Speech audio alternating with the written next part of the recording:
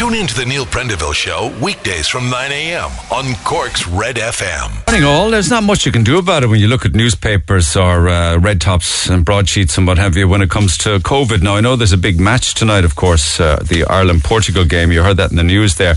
And that dominates one or two of the newspapers as well because they're talking about the granny rule. And it doesn't mean you can play if you're from overseas and your granny's from Ireland, you can play for the Irish team. No, it doesn't mean that anymore. It means that footy fans heading to tonight's showdown with Portugal have been told don't visit your gran afterwards, or your granddad for that matter. There'll be about 50,000 supporters will be roaring Ireland against Ronaldo at the Aviva, and Tony Hoolan is saying that's all very well, not much you can do about that, but don't visit your grandparents, and if you're unvaccinated, stay away from the match. We in Cork have the highest COVID-19 rates in the country, apparently, when you look at the last 14 days. One of the highest, I should say, to be absolutely accurate and fair. You're looking at 5,300 cases in the past 2 weeks right across the county. So that's a worry. There are also worries in Leitrim, and Waterford, and Carlow, and Laois, and Longford, Westmeath, Donegal, and Kerry. So we're not all alone there, but it's certainly alarming when you look at all of the different front pages this morning. Like the Mail says, there's been a warning now on the risks of Christmas parties. Tony Hoolan again, and actually urging the employers now to reconsider holding Christmas parties this year because cases continue to soar. They're also encouraging more people to work from home. Don't be going into the office if you can do it from home. And if you have social interaction planned, half the amount of people that you're going to mix with. And again, the rule of thumb always is if you go into some place that's nuts, leave. Mind you, it's really strange because in the Mirror this morning you have Stephen Donnelly, and I was telling you he was saying this on Sunday, and he said it again yesterday, that office parties can go ahead this Christmas if it's done right. So who do you listen to? A politician, a health minister, or Tony Hoolan? So make up your own mind on that. I suppose if employers send out memos saying we're not having any Christmas parties this year, doesn't actually stop the staff from getting on and doing their own thing. I suppose maybe different areas of work, different groups of work could have smaller get-togethers.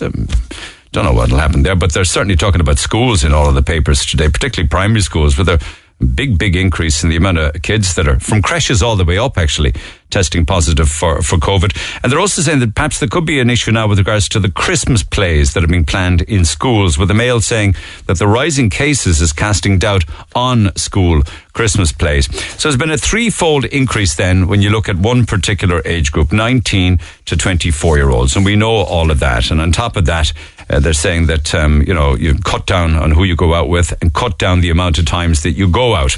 Like you should only go to the pub once, and parties should be, like once when?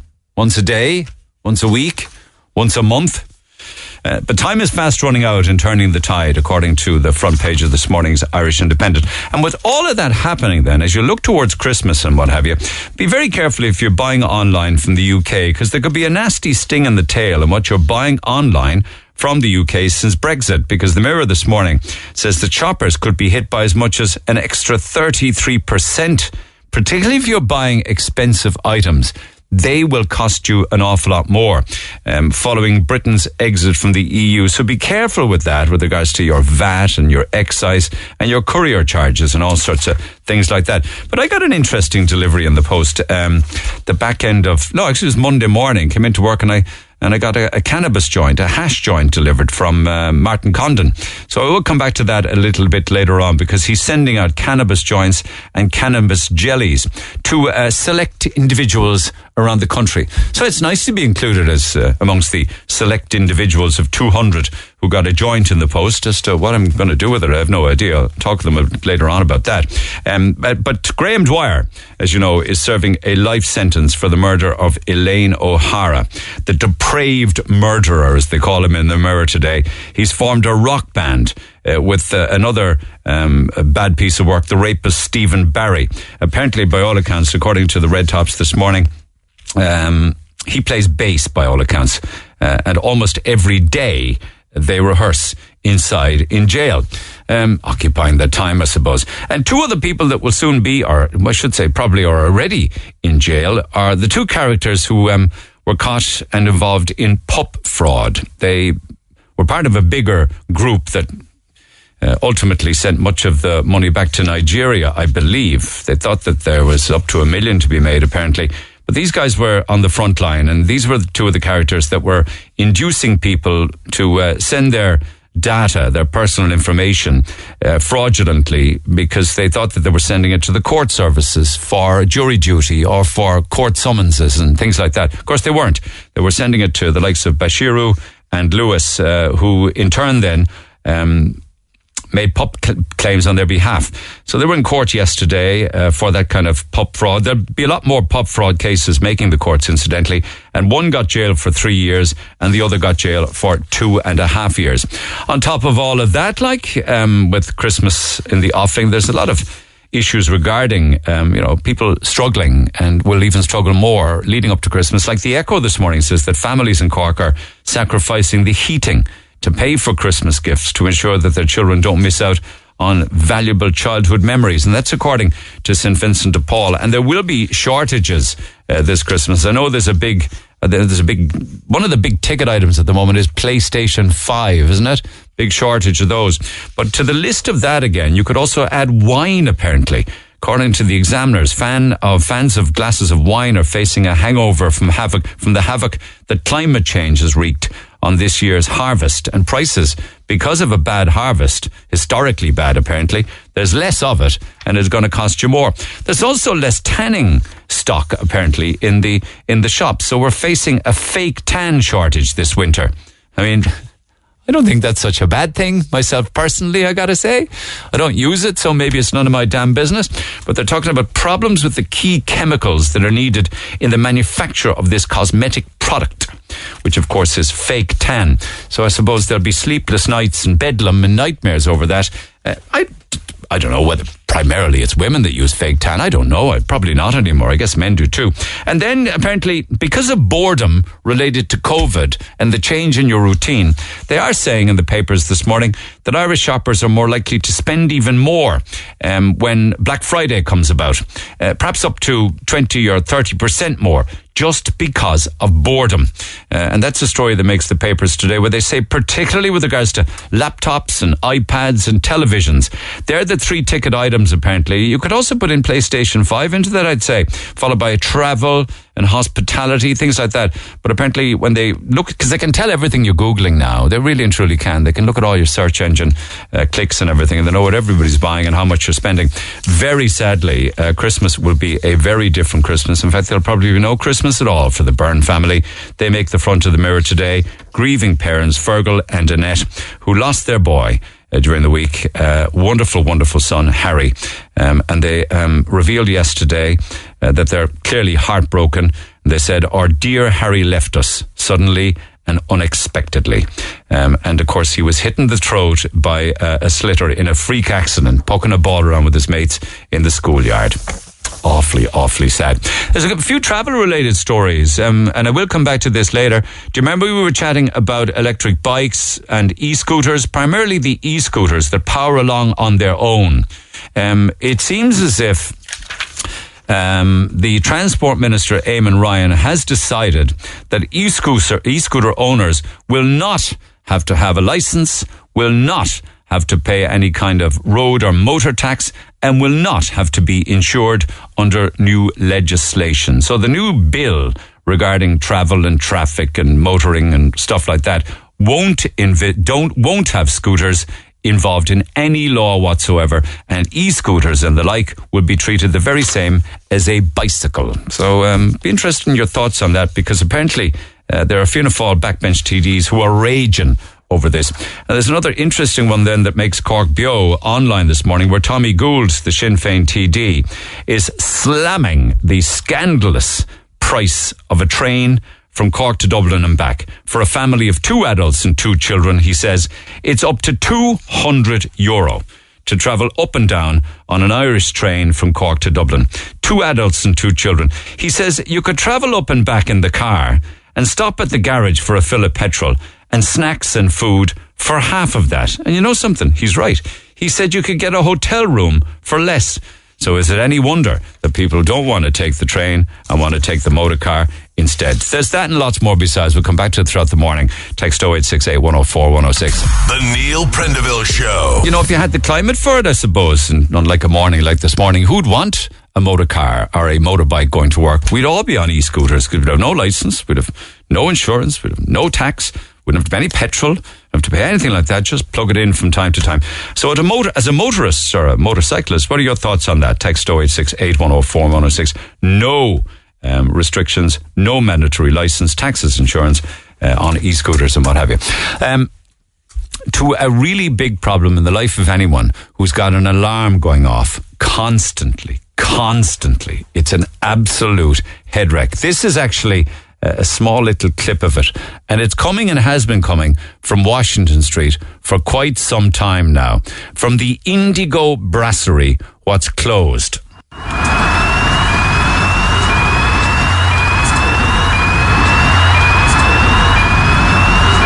Torture. Total torture. Sophia, good morning. Good morning. Did you tape that out your window, or what did you do? Yeah, the video is out of my window. Okay. So, how long is it going off? It has been going on for almost 3 days now. 3 days and 3 nights? Yeah. And who have you called about it? I've called the Garda and also the Cork City Council. What have they said? They cannot do anything about it. Why can't they do anything about it? I actually have no idea. Is it because they said that they can't find the owner? Yeah, they said they are not allowed to go inside, and also they don't know who the owner is. Right. So maybe that's a problem. Okay. And is it driving you crazy? Yeah, it is. Can you get sleep, or do you keep you awake at night? I hear it at night, especially because there are less cars. So it's hard to sleep. It is. And have you lived in that area long? I'm only living here for this semester because I'm an international student. Good for you. Okay. But when you say that, are you here weeks or months living there? It's 3 to 4 months. Okay. And is that restaurant, I know the one you're talking about, it's as you walk or drive up Washington Street, it's on the left-hand side by the river, isn't it? 16 Washington Street. Yeah. That's been closed for a long, long time, isn't it? Yeah, since I'm here, it's closed. Yeah. So if we could find them, whoever owns the property, they could turn it off for you. Isn't that the case? Yeah, exactly. Yeah, because I don't think anybody could just go into the premises. That would be trespass, wouldn't it? It would probably be a crime. Yes. Okay. All right. Because I know that Gary was in touch as well, who also posted another video. He's living in the area not too far from you, and he's demented as well. Yeah. So you're not alone, all right? Yes, I am not. Okay. All right. So we need to find whomever owns or has a key for Indigo Brasserie on Washington Street so we can get that alarm turned off. So hopefully we'll have some luck with that. All right. So we'll stay in touch. Okay. Yeah. Thank you so much. Okay, Sophia. Take care. Cheers. Anybody know who's in charge of or who owns or manages or rents Indigo Brasserie? Because that would wreck your head. Anybody that's had an alarm going off day and night for days and days on end, I mean, it would just totally and utterly wear you down. So let's see if we can get that one sorted. It's an early call to help, lads. Text 0868 104 106. Back after the break. Text the Neil Prendeville Show now. 086 8104 106. Red FM. Okay, thank you. I'm getting texts already on alarms going off. It's also it's as bad as barking dogs. So people who let their dogs out and they bark all day long, and you're working from home or you're doing shift work at night or whatever the case may be, or you're on a day off, you got barking. I came across a story recently in one of the Cork suburbs actually who said that don't know if it ever got on air at the time, but of someone who was actually in the business of minding other people's dogs and took in all of these dogs, right, by day, and all of the people who owned the dogs thought the dogs were being looked after. But in actual fact, all of the dogs were in the back garden and the owners of the house had legged it. So the dogs were just barking and the whole area just going berserk. I don't know if that ever got resolved or not. Anyway, somebody is saying that you should get onto and work out and have a look and see what the box on the alarm system says. You'll find the name of the installer and call them. Good idea, Sophia. Maybe you might want to do that. But would the installer be able to go into the premise or onto the premises without permission of whoever owns it or rents it? But it's the Indigo Brasserie. There's an extraordinary story. It's a video, actually. It's online. I'm going to play some of the audio of it for you. But bear in mind now, this is actually a video, so I need to explain the intro. You may have seen it. It's two different couples who were given the wrong baby by an IVF clinic who mixed up the fertilized embryos. Right? So two different couples got each other's fertilized embryos and gave birth to babies, which were not theirs. They were each other's babies. And it took some time before it was actually discovered. Now, I know for sure that one couple are suing the Cardinales, Alexander and Daphne. And this is from September of 2019. They were undergoing IVF and they documented the story. They are suing. And in this audio clip, you're going to hear Alexander, you're going to hear Daphne, but you will also hear their lawyer, Adam Wolf, jump in from time to time. Now, if you see the video of it, and I know I was chatting to Emer about this yesterday, because the video I see, it's clear to me that Alexander and his wife's baby is Hispanic from the colour of the skin, but they say that it can sometimes take months before colour actually takes hold in any baby's face or body. So I understand that. But what certainly has been proved now is that they have somebody else's biological baby because of a fertility lab mix-up. I mean, it's a real nightmare for anybody who's going through IVF or thinking about it. That could it be ever possible that this could be happening a lot? That people are literally giving birth and rearing somebody else's baby because of a mix-up in fertilized embryos. Anyway, this is the audio. It's a really interesting, upsetting story. And bear in mind, from time to time, you'll hear their lawyer jump in as well. We always wanted 2 kids. That's just what we had in mind. It's what felt right for us. And we tried and tried and tried for years on our own naturally and weren't having any luck. And then I turned 40. And I was like, maybe we need a little help. Once we decided to do IVF, which Dr. Moore highly recommended, it did seem at the time that was our best option. I knew it would be a lot, and it was. It was. We were just hoping it would be successful, as everybody does, but it turned out it wasn't. It wasn't. And so then we had to go back to the drawing board. We did it again. This time it was successful. I thought, that's it. I'm settled and done. My life is perfect. Perfect. When Daphne gave birth, she and Alexander saw their baby, and Alexander knew right away that something very well may be wrong. This baby looked nothing like them. Over time, Alexander started to become incredibly concerned.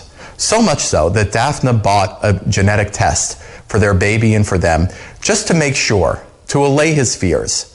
The results of that test were shocking. Neither Daphne nor Alexander were related to the baby that Daphne birthed. The room shrank, and I got really dizzy, and everything just went numb. I kind of stayed in that place for a long time. I think we were hoping if at least one of us was genetically related to her, then we could keep her. But I think the biggest fear in all of this is am I going to lose my baby? Am I going to lose my baby? And so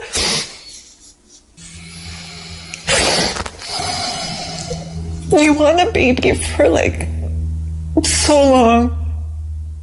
You go through so much to make her, and there's so much to carry her because the pregnancy was tough.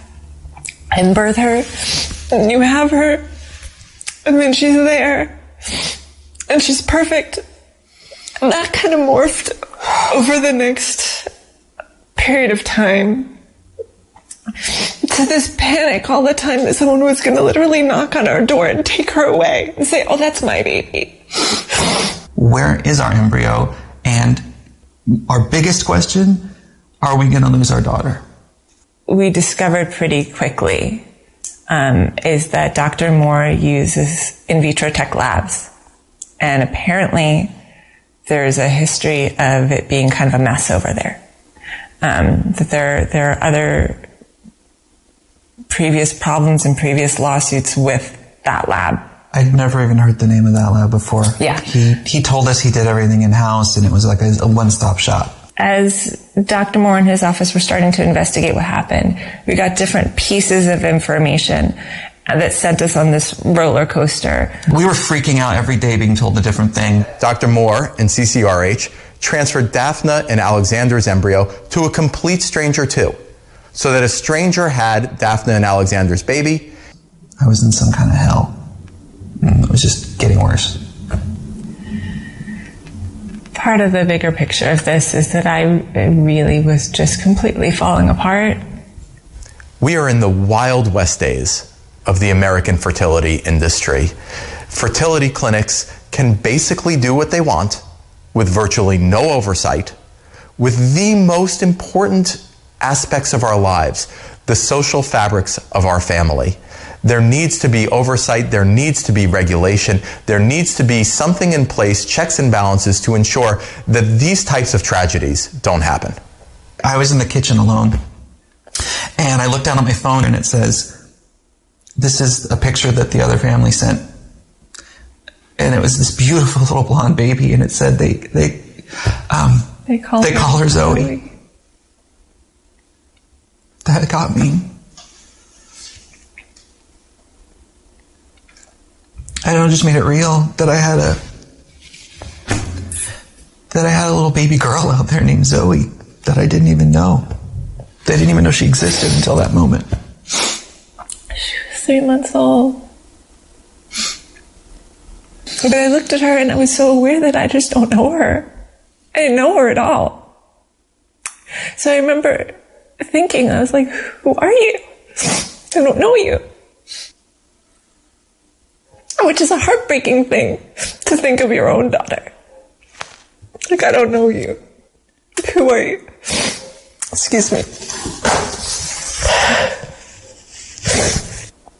The moment I met Zoe for the first time, she was so big. She's so big already. She was so big. She was... Like 4 months old. Almost 4 months old. We missed everything. We missed, like, the whole newborn phase. We missed with her. We missed the whole pregnancy. Mm-hmm. I was losing a baby at the same time that I was getting a baby. So there's grief in that. And so then your heart starts breaking for their family at the same time. Because at the same time, everyone's gaining a child, but everyone's losing a child at the same time. We had a 5-year-old girl. It was the hardest thing in the world to have to tell Olivia, our older daughter. Like, God.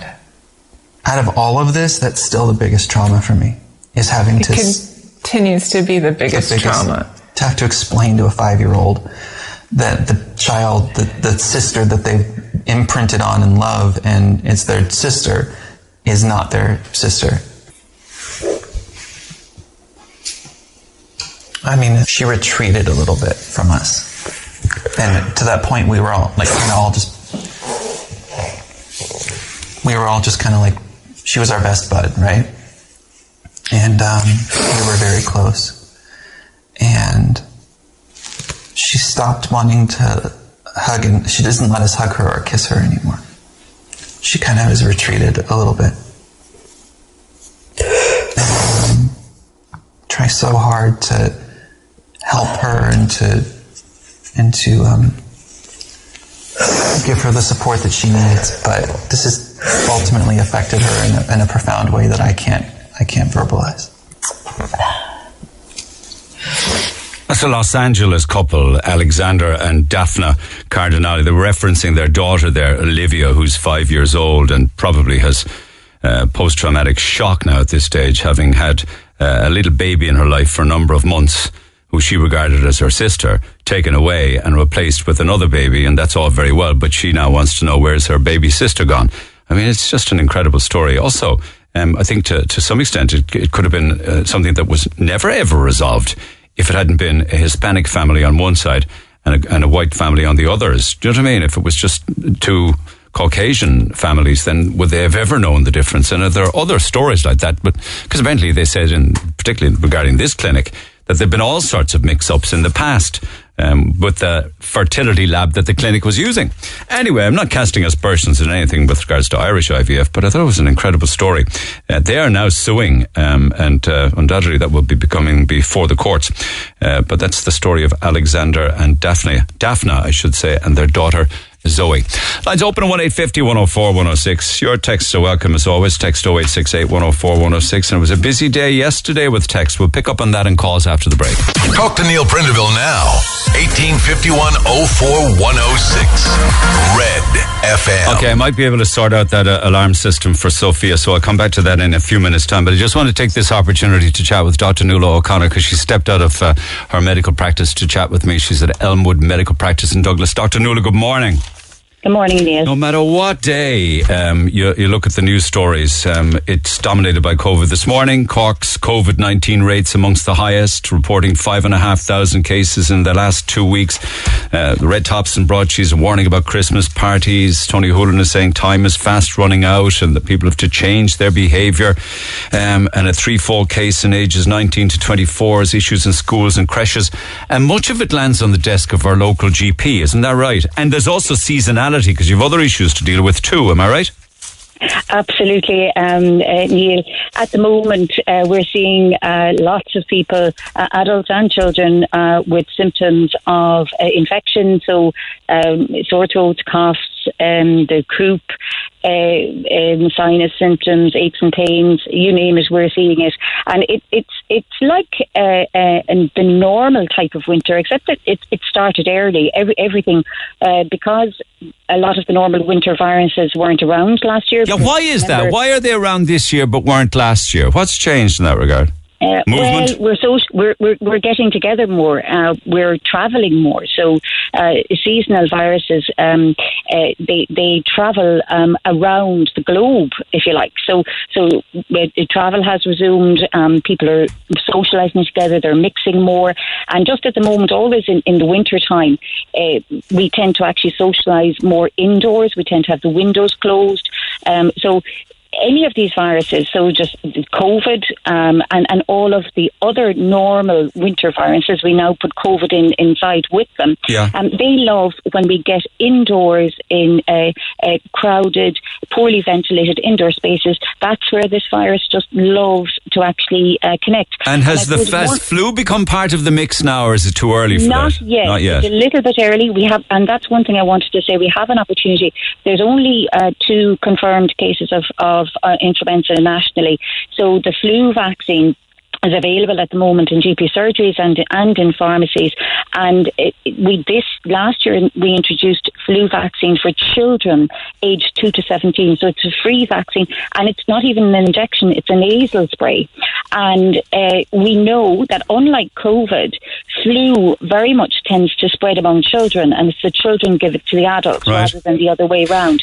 So really important to actually, if you haven't actually availed of that that vaccine for your children, please do so, because we have time before the full influenza seasons. We can affect the trajectory of the influenza season, because what we're trying to do at the moment with COVID-19, we're trying to change the course of the current disease. We all know we're in a 4th wave, but what we know now, Neil, is we know how to actually flatten the curve again, get the numbers back down. Now, vaccination has been fantastic. We've had a huge uptake of vaccination in our eligible population. But you must remember, we have about 820,000 children under 12.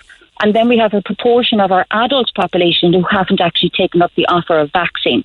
So the disease is circulating, and while the vaccine is giving those of us who have had it really good protection against severe disease, hospitalisation and death, it's not stopping us from picking up the disease and passing it on to others. So, why is there a problem if we're only passing it on to people who are by and large doubly vaccinated, and a lot of them got a booster jab? Yeah, because we know that obviously there are the people who are unvaccinated, so we have unvaccinated adults and those are ending up in intensive care. The vast majority of people who end up seriously in an intensive care have not been vaccinated, including pregnant women. Right. Okay. So that's where it is, and there will always be people who won't mount the same response to a vaccine because their immune systems just can't do it. I mean, the vaccine is very good, but and so they remain more vulnerable despite the fact that they have been vaccinated. I came across a very healthy individual during the week who is doubly vaccinated, and you would think not a smoker, no underlying conditions, to the best of my knowledge, and he's had a couple of shocking days doubly vaccinated and with COVID. Yeah, and the thing is, this is a funny. But why would that happen if because it's a funny virus. It's a virus we're just learning about, and it does this. It can affect very healthy people in a strange way, and it can affect their heart muscle, it can affect their lungs, and they can become really, really ill. And of course, we also know that a certain amount of people are susceptible to long COVID, even if they've had mild infection. So this is a nasty disease, and if you can prevent yourself getting it, you should. But what we need to do at the moment, Neil, there are two really, really important messages for your listeners out there. We need people to stay at home from work, school or creche if they have any symptoms of infection, to stop all infection spreading, not just COVID, because it's the other infections along with COVID are starting to put pressure on our healthcare system. Yeah. So in general practice, the vast majority of people that we see do not have COVID, but they have all the other viruses. Okay. Our paediatric wards are full of children with bad bronchiolitis and croup. It's now starting to affect our asthmatics or people with chronic lung disease, not just COVID, all of the other winter viruses. So we need people to stay at home to stop the spread of the viruses. Just take a couple of days out, get your PCR test to make sure that it's actually not COVID. But what I'm seeing with people is that people they're getting symptoms, they're doing an antigen test, and if the antigen test is negative, they're saying, oh, that's grand, it's not COVID, I'm okay to go out and about. Well, you're not, because even if it isn't COVID and the antigen test isn't perfect for testing that, you're spreading some other virus. But why isn't that? I mean, that was always the case, though, with colds or sniffles or sinus issues. You just got on with your life, like. No, actually, it has always, and if you look back, because prior to COVID, I'm the GP who's been coming on talking about how to stop the spread of winter infections and how to help to keep antibiotics safe for future generations. And a lot of that has got to do with the very simple measures that we should all be doing is to stay at home if you're sick, to cover your face and your nose and your mouth with a mask. At the moment, we used to be saying with tissues or cough into your elbow, wash your hands and take some time out, allow your body to recover from whatever infection you have, and try and avoid spreading it to others, and especially to more vulnerable people within your group. Okay.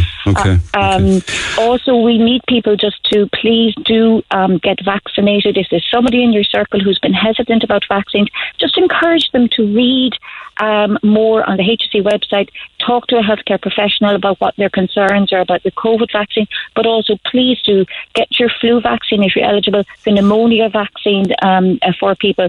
But the way that we're going to get this virus under control is that if we could all just reduce our social contacts a little, okay? You just be careful, do a risk assessment. If everybody could decide to meet less people less often over the coming weeks. I know it's coming up to Christmas time. We all love to get together. We like to socialise. That's what the Irish are about. We're not telling people to stop socialising, but maybe just to tone it back a little so that we can all have a lovely Christmas. Okay, and why then, if people are asked to tone it back or dial it down, are the schools still open? I mean, from creches to play schools to primary to secondary. Kate says by text, COVID's rampant in creches. Our creche are amazing, but as she says, I'm hearing there are rooms being closed off in creches all over Cork and COVID's taking hold. Now the text here from Anna says, COVID is everywhere. There are 4 teachers in my child's school out with it. If it's a breeding ground for it, why are they in schools? Our education of our children is really important. Our children have suffered very, very much because of the lack of socialisation within schools and the education. And it's really important that we keep our schools open. But if you close them for a week or 10 days, wouldn't it break the link? No. No, what we need to do is it's the socialisation outside of schools that we actually need to pull back on. For all of us, we all need to be a bit more careful and try to meet less people less often. Children need to be kept at home at the first sign of any type of symptoms. They need to be kept home. I mean, I do end up seeing children in the surgery who've been in school because they're in a school uniform and they're coming in to be seen by me because of symptoms of infection. And similarly with crashes. So if everybody could actually take that message on board at the slightest sign of symptoms, please stay at home for a few days. That's how we can interrupt the spread of all infections and be able to keep our society going, keep our schools open, keep our workplaces open, keep our restaurants and hospitality open. Oh, I get all that, but bizarrely then you would see tonight Ireland playing Portugal at the Aviva, where 50,000 people will be in the Aviva Stadium, vaccinated and unvaccinated. What's the point in giving messages to people to dial back your socialisation when you have 50,000 together, cheek and jowl at a soccer match? Yeah, I think it's a fair point, Neil. You would prefer if they didn't, I suppose, is it? That's not for me to decide. That's a government decision. All right. Well, it's just, okay. Well, okay. Thanks for responding to that. But I also hear that, are doctors actually seeing people again now, Nuala, or is it phone consultations or a mix of both, or what? Yeah. Well, GPs have never stopped seeing people. We've certainly never stopped seeing people in our practice. But what we're doing is we're doing a risk assessment. So what I don't want to happen is that I have somebody sitting in a waiting room who could potentially pass on an infection to somebody else. So what we do in our practice is that everyone is screened for symptoms of infection when they ring to make an appointment. If they have symptoms of infection, they're asked, is it just doctor's advice that you would like, or do you feel that you or your child need to be seen face to face? Many people are just happy with a telephone or video consultation because they just want to talk things through. They're not particularly worried about themselves. So those are triaged to a phone call or a video consultation. And the other people then, what we ask them to do is to wait in their cars. And when we're ready for them, I would put on my protective gear. I bring them straight up into my room, see them, examine them straight out, so they don't go near reception, they don't go near into the waiting room. And afterwards, then I can just decontaminate my room before I see. Yeah, I know. And patient. is that why I read that doctors are said to be completely and utterly exhausted? Well, we're tired. I mean, the whole of the healthcare service is tired. I think the nation is tired of COVID. But we've been dealing with COVID in the workplace now since March 2020. So, it's just been a long haul for us. And we're working at quite a busy level in general practice. And we're just asking people to be patient with us. There is no difficulty. We will see you, we will get you, but we do have to prioritise.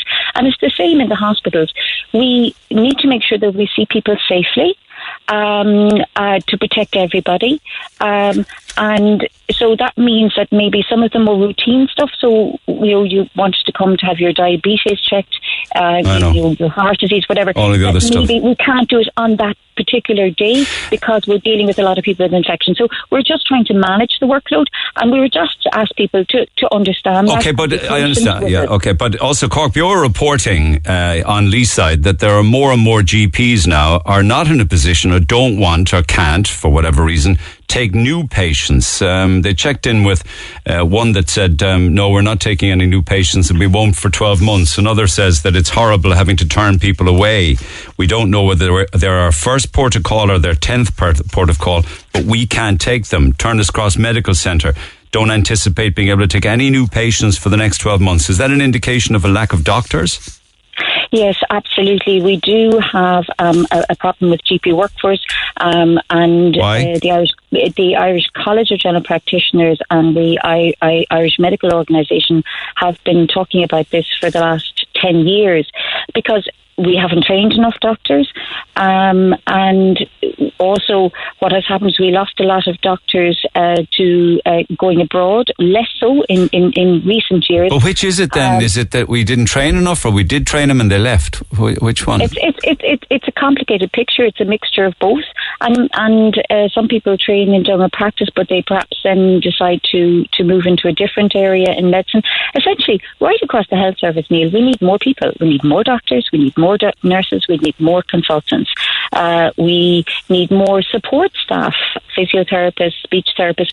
You know, we have gaps in our health service, which are, I suppose, what happened with COVID is, it really opened up the cracks that we have within our healthcare service in terms of... They're far from cracks. They're entire chasms. They're glacial caverns. There's 100,000 Irish children on waiting lists, and there's 908,000 adults on waiting lists. They say it will take 15 years to clear them. Yeah, it's very difficult, and I really do empathise with people out there who are on those waiting lists, and hopefully that there will be strategies put in place to try to address.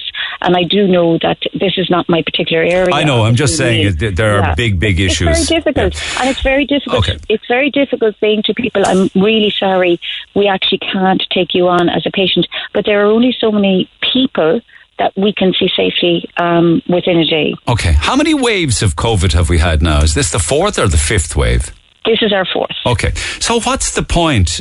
On 4 different occasions, and maybe there'll be a fifth, I don't know. People were asked to break the chain and break the link and dial it down. And people did, since March of last year. It's made no difference. Why will this make any difference? I mean, surely this is just the way it's going to be. Yeah, no, it will make a difference, and it has made a difference. Oh, I know, but will they be asked again next January, and will they be asked again then, I don't know, in April and again in October, Well, at the moment, so part of this is actually quite unpredictable, and that's part of the problem, Neil, and dealing with uncertainty, I think, is difficult for all of us. So all of what we can do is we have to take it week by week and month by month. One would hope that the current vaccination, if you take it back to each of the various different waves, we now have a more open society than we've ever had before, which is wonderful. Oh, I know, but we don't want to actually go backwards. We also know that the vaccination rates, which have been really, really good in this country, are giving us a wall of protection, which is resulting in less severe disease. So while the case numbers are high at the moment, we're not getting as many people in hospital or in intensive care as we had before. Okay, and that's making all the difference. Now with the booster programme, we're seeing already that we're getting a reduction in the numbers of people in the 80 plus who we boosted first, and hopefully that's going to move on down to the 70s and the 60s and are immunocompromised. But this is, COVID, it's been described as a disease that keeps on giving. Yeah. We're learning all the time. It's a new virus. What we need to do, Neil, is we need to concentrate on what we know works now, and what we can do in the run-up to Christmas to change the current course of this fourth wave, because it is in our hands. It's in the public's hands. There is so much that the healthcare professionals can do, but this is very much now in the public's hands to try. Free antigen test kits would help, wouldn't it? Like Northern Ireland and the UK. Reducing our social contacts is the key. Reducing our social contacts and staying at home if you have symptoms of infection are the two, and getting vaccinated if you haven't been vaccinated. They are the cardinal things that are actually going to change the course of this disease. Okay, let's leave the conversation in with the 3 cardinal rules. Thank you so much, Nuala, for taking the call, as always. Appreciate it. It's Dr. Nuala O'Connor at Elmwood Medical Practice. Your thoughts on that are welcome. Text 0868 104 106. Back after 10. Hey, it's Ciara. Tune in to Saturday Breakfast on RedFM from 7 a.m. and wake up your weekend with music, chat and all that's happening in Cork. That's Saturday Breakfast on RedFM with me, Ciara Revens. Get it off your chest. Text the Neil Prendeville Show now. 086-8104-106. Red FM. Support local lads, and right across this week we have wonderful vouchers to give away courtesy of ourselves and Michelle the Jewelers, Patrick Street, in business for 60 years now, family run, and certainly a port of call that everybody should check out this side of Christmas. So we have €250 vouchers every day, except on Friday. Because on Friday, we have a €1,000 voucher, and that's tomorrow. So today, another €250 voucher. We will take 2 callers on air, 2 listeners. You go head to head with the diamond cards from the deck of cards. Whoever has the highest diamond card wins the €250. And we've had a lot of sport and fun with that right across the week. So today, you're listening out again for the same cue to call, round about 1:15 to midday, thereabouts. Diamonds are forever. They are all I need to please me. All right, so hang in there. €250 voucher could well be yours. Lines open at 1-850-104-106. Great news. Massive thank you. Although I think he didn't want us to mention, but we just had to because it's such a good deed. Trevor O'Connor and the gang at Absolute Fire Systems are going to check the alarm system on Washington Street at Indigo for Sophia. Keep you posted on developments there. I think they don't necessarily have to go into a building or anything like that. So Absolute Fire Systems are on the case. Thank you for that. Guards can't do anything about it. City Hall can't do anything about it. Nobody can find whoever owns the building. God only knows. If there was a lease and there were people running it as a restaurant, they're not anymore. So hopefully there'll be good news and silence again, apart from traffic noise on Washington Street, but silence the alarm ASAP. So thank you for that. Appreciate it, Trevor. Yesterday we talked of referees getting abuse on the pitch. A couple of interesting texts on that. The refs are no angels themselves, you know. They talk down to players like the players are 3 years old, and they make the rules up as they're going along. I've watched many a game where the ref has been nothing short of a disgrace. I can tell you that respect is a two-way street, and the refs forget that. Some refs love making the game all about them, and these refs, you see, have big egos as well. So that's an interesting perspective on it. Somebody else, John says, Alex Ferguson started all this when he told his Man United players to hound the referees. Hound the referees. How would that work? I suppose if you hound the referee, over the course of the match, you might break the referee down, and that ref might be inclined to give more, give you more leeway, maybe allow more things go. Let the FAI bring in a rule like they have in rugby. One person address the referee, always the captain, no one else. Respect for everyone, says James. Interesting perspectives. But a quick chat with Finbar, if you don't mind. Finbar, good morning. Good morning to you, Neil. I know you were a linesman and a ref for 40 years, but what about that? Refs are no angels. They have big egos. Alex Ferguson started it when he told his players hound the referees. Pick up on those points, if you will. Neil, the first thing a referee wants to do is start in the game, bring the 2 lads up, the captain, shake hands, say, good luck, lads, toss a coin, you're playing there and you're playing there, right? Fair enough, they have a choice of that. From there on, what the referee wants is a good game, 22 players starting, 22 players finishing. With a good game and play away. He doesn't want to be called names. He doesn't want abuse from the sideline. And I have to say that the young lads, if you ask them, and I've asked them because I know a lot of lads down through the years that were around the north side, I'm from family myself, and the parents will be there. And I have found the parents to be ridiculous. It's not all, I must stress that. Some of them were absolutely, because they see the next Roy Keane out there, and they see the next Dennis Irwin. And they were recording themselves. The young fellow would be, or the girl, whoever, I did both players. And they actually believed their young fellow, the young fellow would be the next Roy Keane. And they would be recording themselves, because the young fellow would be a good player. Yeah. But he wouldn't be at the standard that they can see. And what kind of things would they be shouting, and who are they shouting at? What do you call it? I often was called a blind bee. I put on another jersey, you dirt, all that. I was called some desperate names. But I would always stop the game. Always go over to one man, the manager of the team. And I said, if you don't get that person out of the ground down there, I am leaving the pitch. Right. What would happen? I give him one warning first. I said, talk to that person. I am not what they just called me. Yeah. So... And by and large, would the manager go and talk to the parent then? I wouldn't go near the parents. No, and I'm saying, would the manager go, the coach talk to the parents? It worked a lot of times. It did work, like, because I mean, in fairness, a referee had feelings too, like, you know. So. Okay, so do the coaches shout at the refs? Do they do? I gotta understand that there'd be an offside and you give an offside, and how could he be off and all that? You know, I get over that. Okay, remember, the referee is handling one game. He's handling all those players in one movement.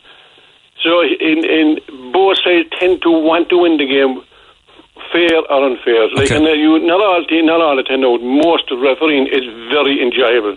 I would recommend ex-players. But has it become very competitive now at very young age? That it's all about the winning, it's all about the cup, it's all about the winning your league or your age group? I know some of the lads I met after match. They said, you asked them. The first thing they tell you, I didn't want me mother and father there, you know. Yeah. They would, like. And I knew a lot of the fellas. They said, and they were going out to pitch, and I was saying, "Oh, mommy, daddy, gave out you there," and they was stiff, you know, mortified.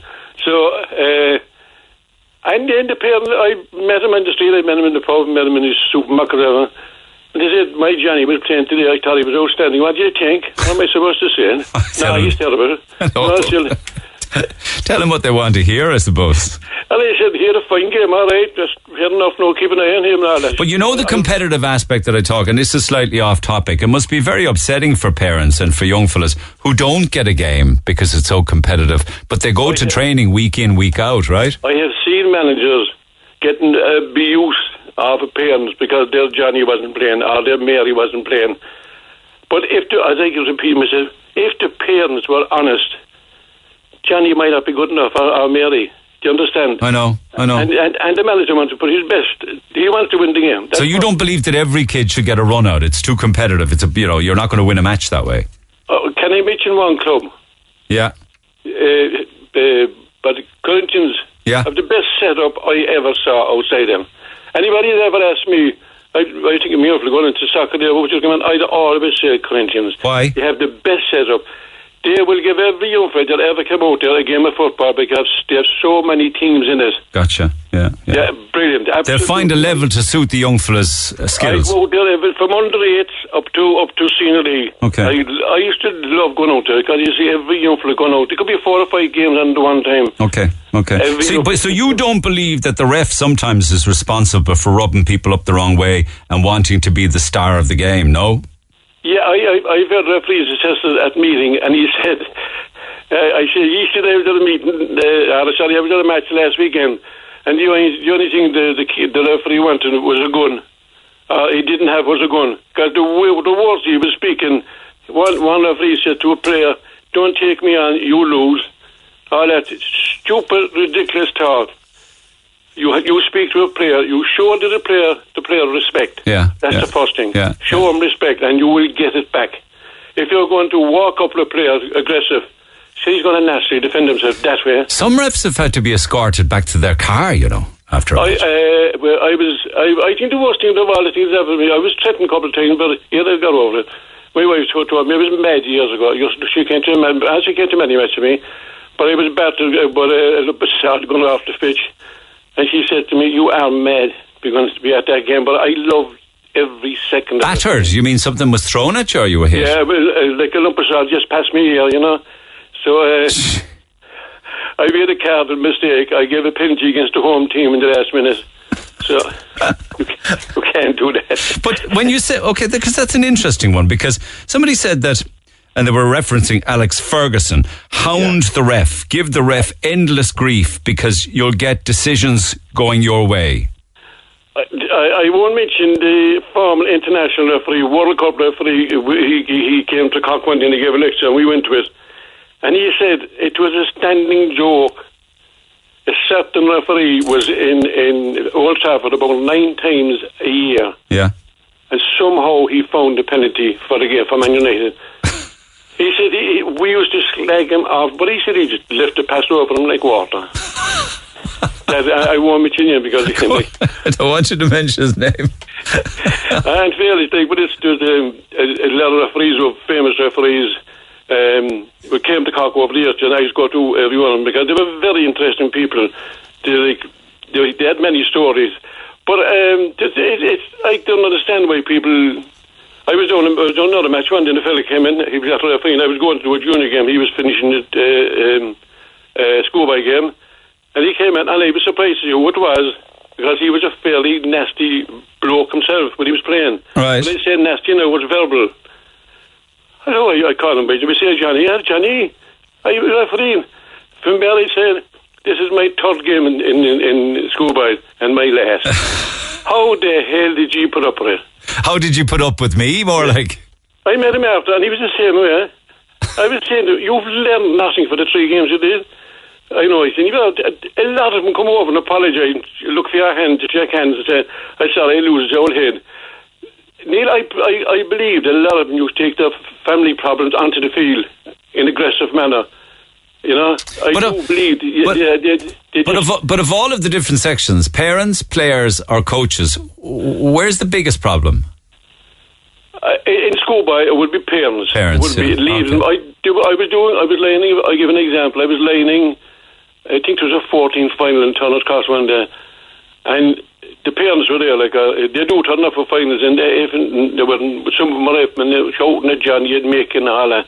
And fair play, the manager, when the half time, he got them all in the dressing room, stood on the wall of Turner's Cross up onto the stand, and he was calling them all by their name. Leave the young fellas alone, he said. You're out here for one game. I'm with them all year. They play the way you want them to play. I know. Fair play to him you'd have parents abusing their son because he's not playing good enough or he made a mistake, is it? Johnny, for God's sake. Johnny opened your way. Johnny kicked the ball. Johnny did this, all that, you know. But surely the kid would prefer not to have his parents there at all. They'd just stay away. I have said to him, Mommy and Daddy give out to you, and they say, I wish to God they weren't there. You know, but at 15, they wouldn't turn up. From about 15 grade up, parents wouldn't turn up. The youngsters were going away on the run anyway after a match. Wherever they were going swimming, but they weren't going home with Mommy and Daddy. It's only getting worse, though, isn't it? Not better. There's a strike of referees in Dublin this weekend. That's right. Then Dublin were always very strong that way. Like they'd only take a certain amount, and this is not their first time doing that. It's not. They're very strong. They're very strong. They stick together. But should more do it? I mean, Youall wants to have the referees clapped on and clapped off the pitch. That's right. Look, it's in every. I was down the park last Sunday, and the difference between passion and the violence and the silence is completely different. Matt, there was a total passion in the second game, the Glen and Sayers. It was a superb game. And Paddy Hargan, of course. But in fairness, they were passion, roaring, screaming, steering on each other, up, the sideline. But no violence, no nothing said out of the way. Yeah. The referee was brilliant anyway in the game, on the day. So it just gives you an idea of the difference. In soccer, they tend to say very personal things to officials. I have to say that. But you look, there was a match there. You get the odd match. There was a match there about 3 or 4 matches, a whole match. And the paper, the score now, was 7 goals, 17 points to 7 points. Oh, God. And the manager of the losing team butted the referee. Head-butted him? Head-butted him, yeah. There's a case is going to come up in court sometime. Oh, my God. I'll watch out for that court report. What was up in his mind? That they were mangled like 17. It wasn't as if there was a point in it or a penalty in it. There was a huge difference in score. There was more. This is what I'm saying about people bring things to the matches in their mind after maybe having an argument at home or something like that, and they come in fury. Yeah, only on one occasion in my life where I turned up in the venue, and as I got in my car, I walked in, this fellow looked me straight in the face and he said, JC, effing hell, look who we have today. You? Yeah, and I called him. I didn't call him, I called his manager, and I showed, see, that's a yellow card. I'm giving him that yellow card. It's the only time I ever did in my life, in 40 years nearly. I gave a yellow card to a player before the match. And they said to me, you can't do that. Well, I certainly can. I said, the second I arrive at this venue, I'm in charge of this game until I leave the venue. Yeah. And that was the end of the game. But, no, you'll meet lovely people. Most of my games were lovely games. And we changed, we had subs, But generally, this refereeing is a great game. I loved it from the first, second, blue whistle in the Fahrenheit Street Leagues in the early 70s. But I love it. I don't understand why there's a shortage. Fellas, there's a shortage because they don't want to put up with the grief anymore. That's the reason why. You get over it. Look, because not time I come home, but I'd be mourning about no. I told you before, you're mad anyway. But anyway, I get over it. In order to, I'll be over it. All right, well, happy memories for you, 40 days, Refn. Absolutely, many. Ask any referee that's been refereeing for some years, and they will tell you the same thing. Many brilliant, great memories. Way outweighs the negative. All right, Finbar, thanks for taking the call. Appreciate you sharing. Cheers. Take care. But just a fast one, actually. Trevor, good morning. Trevor's got Absolute Fire Systems. Trevor, good morning. Morning. Are you on Washington Street? No, I'm gone and on. Oh, you've it turned off? It's only a couple of seconds, yeah. Wow, yeah. You don't need access or anything to the Indigo Cafe or nothing like that? No, I could have broken if you wanted, but no. No, we'll pass on that one. Then the guards would arrive, I'd say. What was wrong? What was going on? That's been driving people crazy for 3 days and nights. Is it? Jeez, yeah. No, the fire alarm side has gone off for whatever reason, but the outside bell, they're supposed to cut off after 15 minutes, you know? Like the newer ones the last couple of years, so for noise pollution and whatnot, so it was obviously an older one, because it would drive people bonkers otherwise, you know. Oh, fair play to you. They'll be absolutely delighted, and you did it in a couple of minutes. Well done. I was going out that way anyway, yeah. It's grand, a couple of seconds, done. There's no chance. Across the way were giving the old thumbs up and all. I'd say their head was fried. The lads working across the way in the old square deal, you know. That's a construction site there. Yeah, I'd say that was really overpowering. Oh, everyone's heads was wrecked in the area. So there's no chance it'll come back on again, no? Well, it's gone off inside in the building, still in the restaurant, but the outside one is disconnected. Does that happen often with the building that's unused or just empty, yeah? It does, because the fire alarm stays on, and, you know, if it's cold or damp or anything, it drives it bonkers and it just sets it off, you know. Nobody knows who owns the building, apparently. Not at this point in time, anyway. Anyway, listen, fair play to you. Thank you so much for coming to our aid. And to the good people of Washington Street, they'll be delighted. There's a couple of pizzas in it for you tomorrow from ourselves and Oak Fire Pizza, Trevor, for you and the gang, all right? Oh, jeez, that's the last thing I already know is free food. We'll take it. All right, take it when it's going, pal.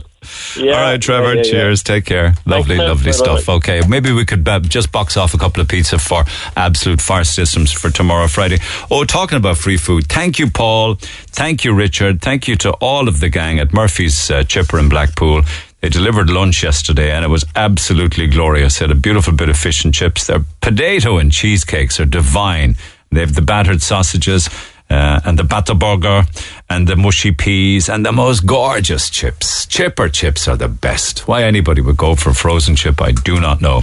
But it brought back happy memories from down through the years, way back to my short pants days when Murphy's were doing chips in newspapers all wrapped up. So it was great yesterday. Thank you to the gang. It was a lovely, lovely treat. Appreciate it. Back after the break. The Neil Prendeville Show on Twitter @NeilRedFM. Ake Valinga, good morning. Good morning, Neil. Thank you so much for taking the call. I have to say, I was so moved reading your beautiful, tender, emotional recollection of your mother's journey to the end of life as we know it. It was so touching. In fact, I read it a few times. I was so moved by it.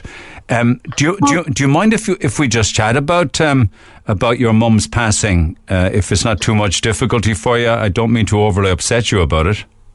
No, not at all. No, not at all. And thank you very much for your praise. Thank you. Because I know that when both your mum and your dad in the Netherlands were healthy and well in their 60s, they made it known by signing a euthanasia declaration with their GP that if life got too tough or the end was proving too painful, that they would have another option. Am I right? Yes, so my parents made that clear when they were in their 60s, happy and healthy, and they signed this declaration to express that they might or want to pick that up in the future. That's not an intention, that is just a declaration, and there is no it's just how you feel at that moment, but there is no responsibility in that at that stage. Because we know that in the Netherlands, euthanasia has been legalised since 2002. The same in Belgium. At the moment here in Ireland, we're going through the Dying with Dignity assisted bill through the Dáil. The same thing is happening in the UK. And then 4 years later, Mum was diagnosed with bowel cancer. Is that right? Yes, she was diagnosed, and it took a while before they understood what they were diagnosing, because there were a lot of things wrong with her, and suddenly it was one thing after another. But eventually they confirmed the diagnosis of cancer. Yeah, because you describe the pain as being uncontrollable and intolerable. Was that before she started on morphine patches? No, that came over time. Yeah. So when she was diagnosed, obviously in the beginning, especially after her surgery, she was in a lot of pain, but that was kept under control then, and she could go back to a relatively normal life. And then the pain started increasing, and she started going on morphine patches. And it was only in the last 2 months that she went on a morphine pump. On the pump itself. Now, I know that many of your family, I think both sisters and perhaps your brother as well and your dad, they all live nearby. So she would have had 24-hour care at home. And she was happy. She liked that, didn't she? She liked that. Oh, she had the best care. Absolutely the best care. Both my sisters are nurses, and they were very, very involved in her care. And my mum, in a way, and this might sound silly, but she loved the attention of it. Yeah. And she really had not a good time with it, but she enjoyed the attention. She enjoyed the fact that she was in the center of everything. And my sisters, between the two of them, they did amazing work trying to keep her on the right medication, getting help in if they needed it. And my father was a hero. I saw a side of my father that I've never seen before. Yes, of course, you were here in Ireland at the time and would get back from time to time, and then clearly were updated with phone calls. But onward she went with that journey on the morphine pump. Did you know that sooner or later, having known about the declaration that she had signed, that you would get a phone call saying that the time had arrived? Yes. We were always kept in the loop, all of us. And did that moment come when she made that decision, was when she eventually hit the maximum morphine pump dose, and the pain kept on increasing, was it? Yes. So when she, I think it was in the last couple of weeks, it was suddenly clear that whatever they were doing, they could not control the pain any further. She was at a maximum dose of a morphine pump. She was getting all kinds of other medication, and there was no relief from it anymore. And that's when she made it very clear, like, we are going to start a process now. And so a process begins at that point. And there are probably many different facets to that process. Of course, there's close family, you, your sisters, your brother, your father. But how did your mother deal with all of her relations and her friends, with regards to saying goodbye? She was always very open about the journey she wanted to take. So it didn't come as a surprise to anyone around her.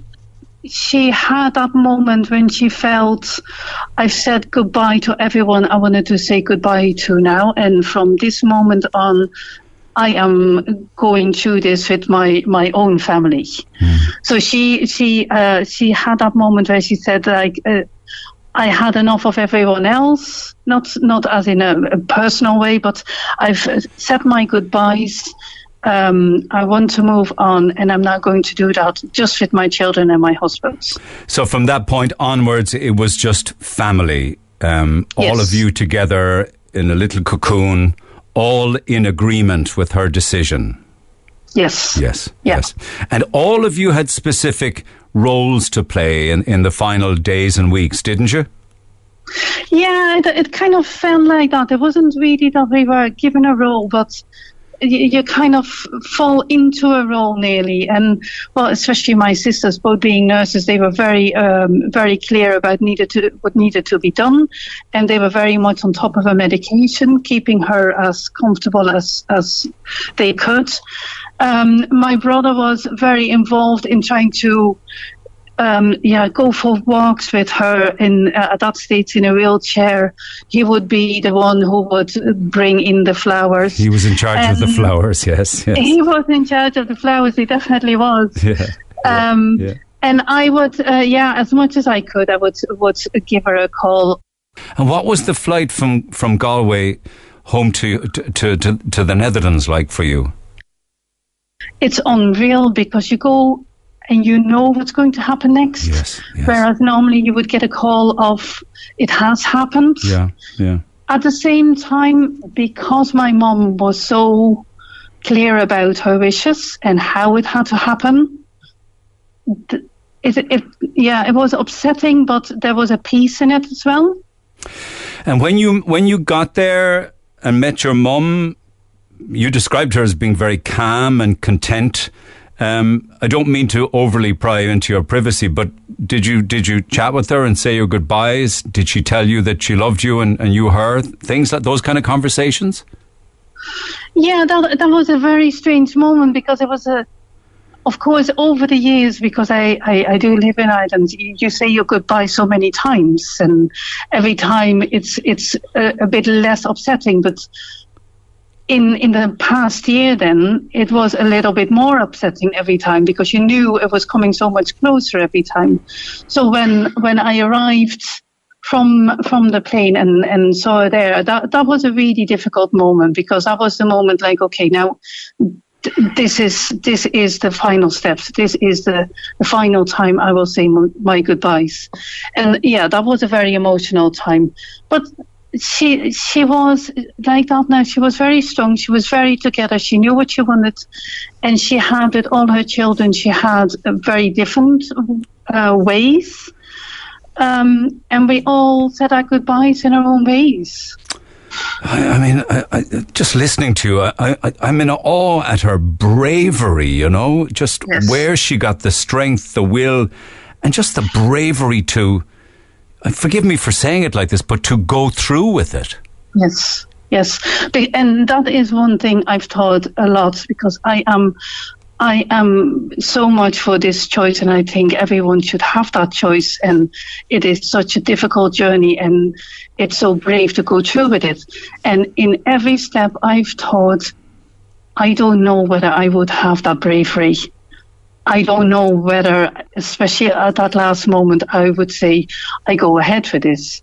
But at the same time, I also am not the one who has gone through so much pain for so long. I know.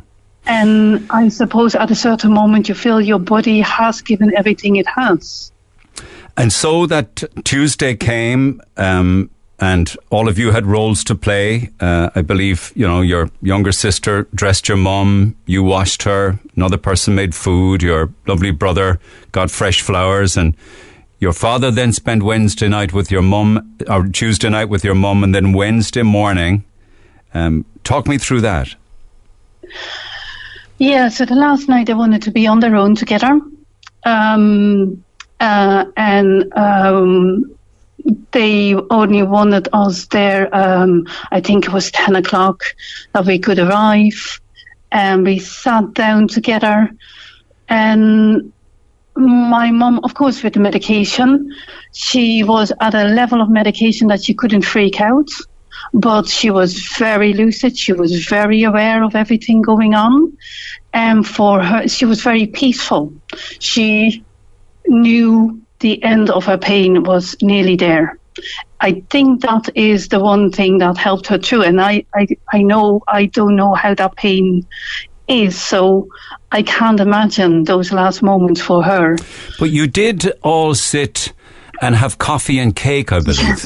Yes. And because she had bowel cancer, she was, till the very last moment, she enjoyed her food so much. So that was just such a strange moment, her sitting there, and there was cake, and none of us could hardly touch our coffee, never mind the cake. And she just enjoyed it. She had her piece of cake and ate it, and with such joy. It was amazing. Isn't it and you amazing? sit there together and we were all very much aware of it. We were aware of what was going to happen.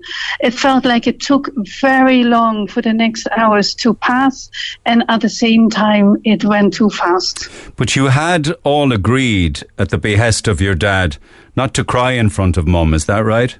Yes, my dad was very strict. He always was very strict. He was definitely very clear on that. Yeah, he called it the drive room. Did anybody at any stage say to your mum, are you sure it's still not too late, or were we gone beyond that? You did? No, that was a constant kind of threat to the conversation. Mum, are you okay? Mum, you're sure about this? And she kept on repeating it as well. She had a lot of patience in the end. She never had that in her life, really. But yeah, at those moments, people are very together and aware of the people around them as well. So, yeah. You recall it as being a very beautiful sunny day, and you recall hearing the doctor arrive on his bicycle. Forgive me if I get emotional, but I find the whole story so emotional. And it was actually the GP who broke down, am I right?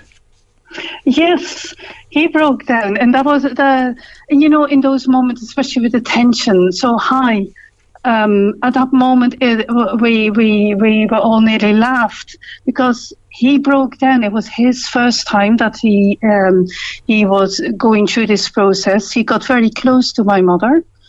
Over that time, over her treatment, and then in the end with the euthanasia. And he also had a second GP with him to support him through this process. So he did amazing. He was a really, really nice, kind man. But of course, for him, it's very emotional as well because they come from a different side. They've learned to save lives, and here they help somebody pass, which is really difficult for them. He was fantastic. He was, even though he broke down, he apologized. We were all there. I think there was a good atmosphere, even though that sounds strange. But because we were all there and very supportive, we all got through together. Did your father take your mother in his arms? Yes. Were you all around holding hands?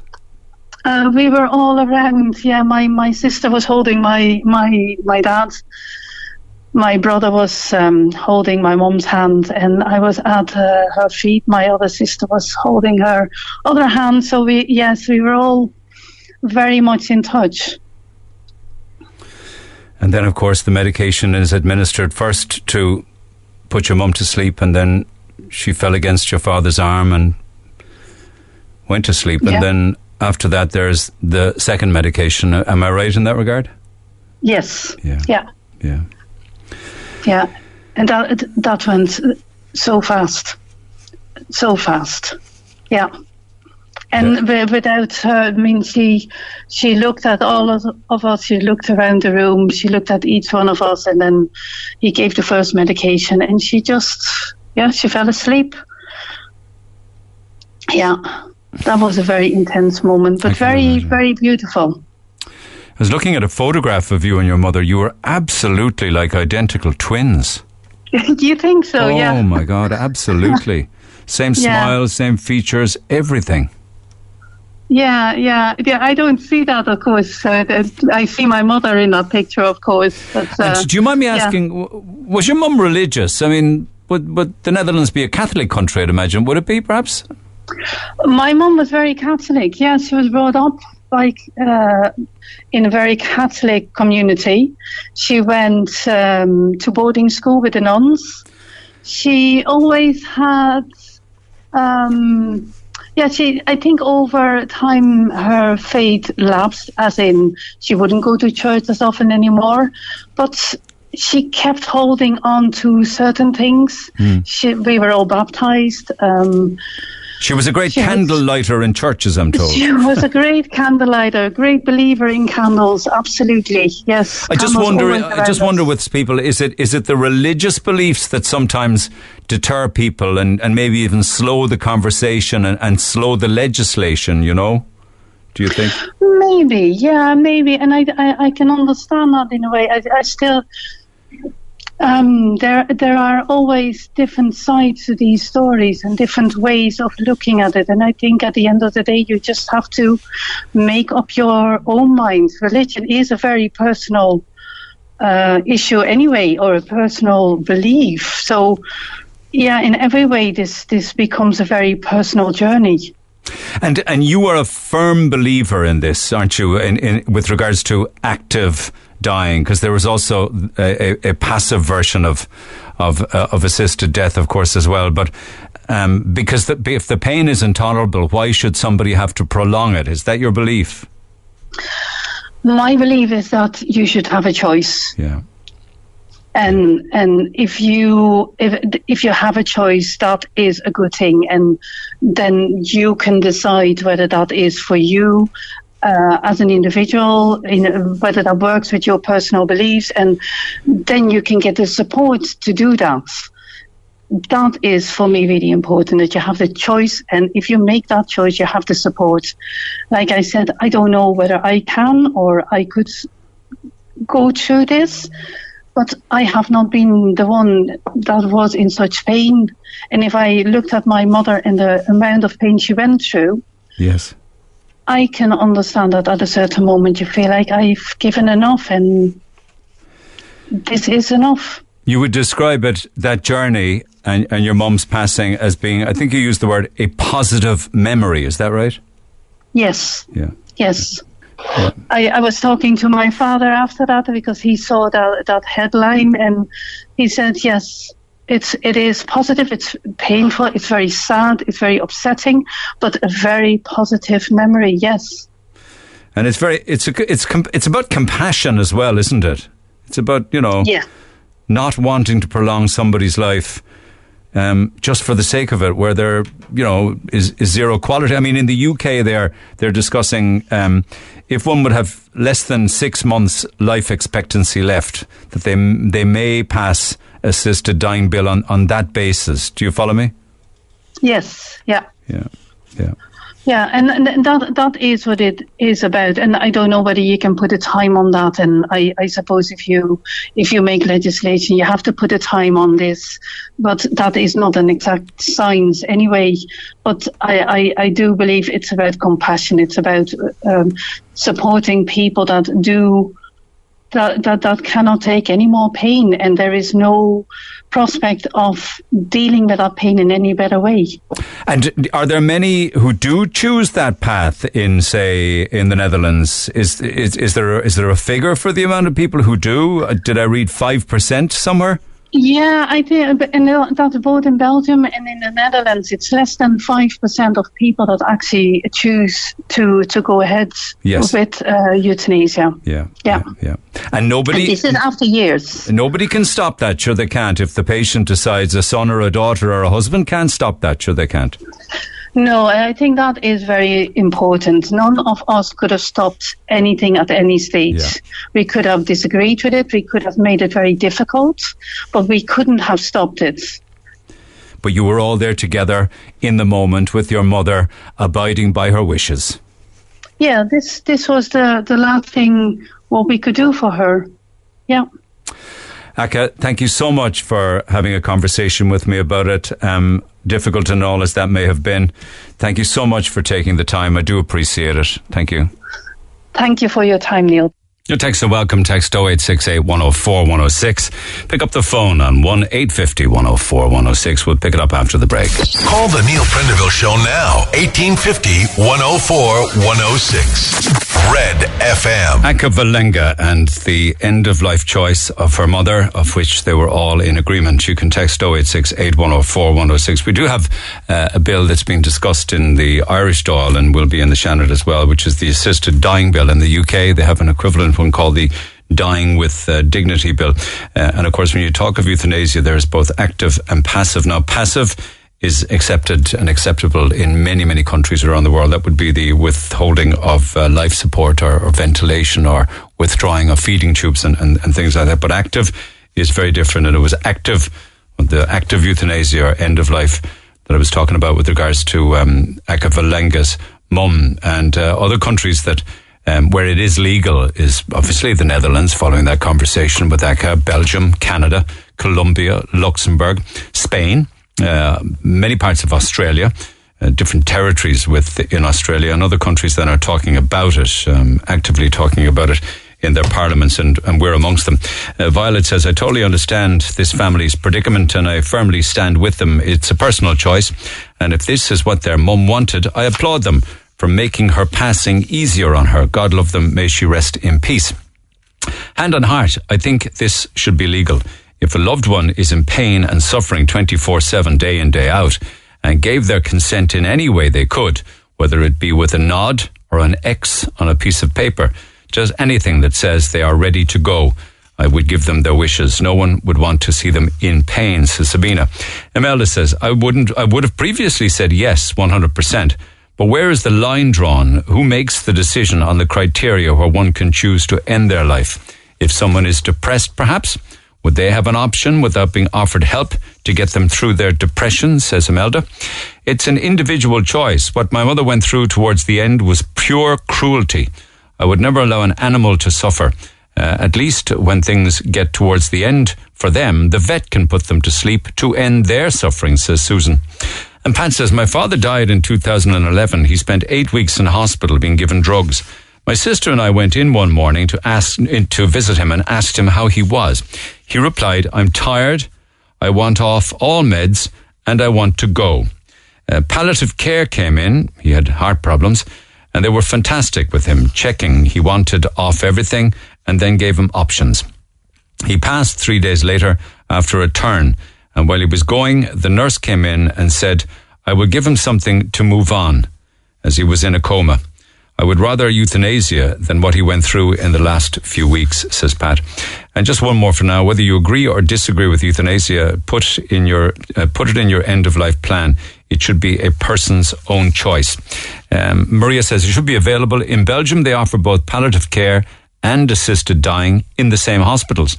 People have a choice to choose what they want. I would want that choice if I had a life-limiting disease. I wouldn't let my pet suffer, and feel people should have that choice too. Okay, so there's more texts and indeed calls after 11. Get involved in the conversation. If you'd like to share your own story and you'd like to get it down and send it to me, email Neil at redfm.ie. I'm Rory. And I'm Valerie, and you can join us for the very best in local, national and international sport every weekend on the Big Red Bench. That's the Big Red Bench, every Saturday and Sunday from 6 on Cork's Red FM. Get it off your chest. Call Neil Prendeville now. 1850-104-106. Red FM. How the heck are you? You'd be an awful lot better off with a €250 voucher for Michelle the Jewelers, Patrick Street, Cork. They're there for you, lads. And tomorrow we have a €1,000 voucher to spend at Michelle the Jewelers. A must-stop shop this side of Christmas. So, sometime between now and midday, I will play this cue to call, and I will take callers 10 and 11. When you hear it, you'll both come on air. I'm only playing with a half deck. I always have. Actually, I'm only playing with a quarter deck. Just the diamonds. Whoever gets the highest diamond card from the deck wins the daily prize of a €250 voucher. It couldn't be simpler than that. So when you hear this again, not now, but later. Diamonds are forever. They are all I need to please me. Incredible voice. Shirley Bassey with Diamonds Are Forever. The Bond movie. So when you hear that again, pick up the dog and bone. Call us 10 and 11 on 1850-104-106. My conversation with Ake Valenga has many texts coming in and calls too.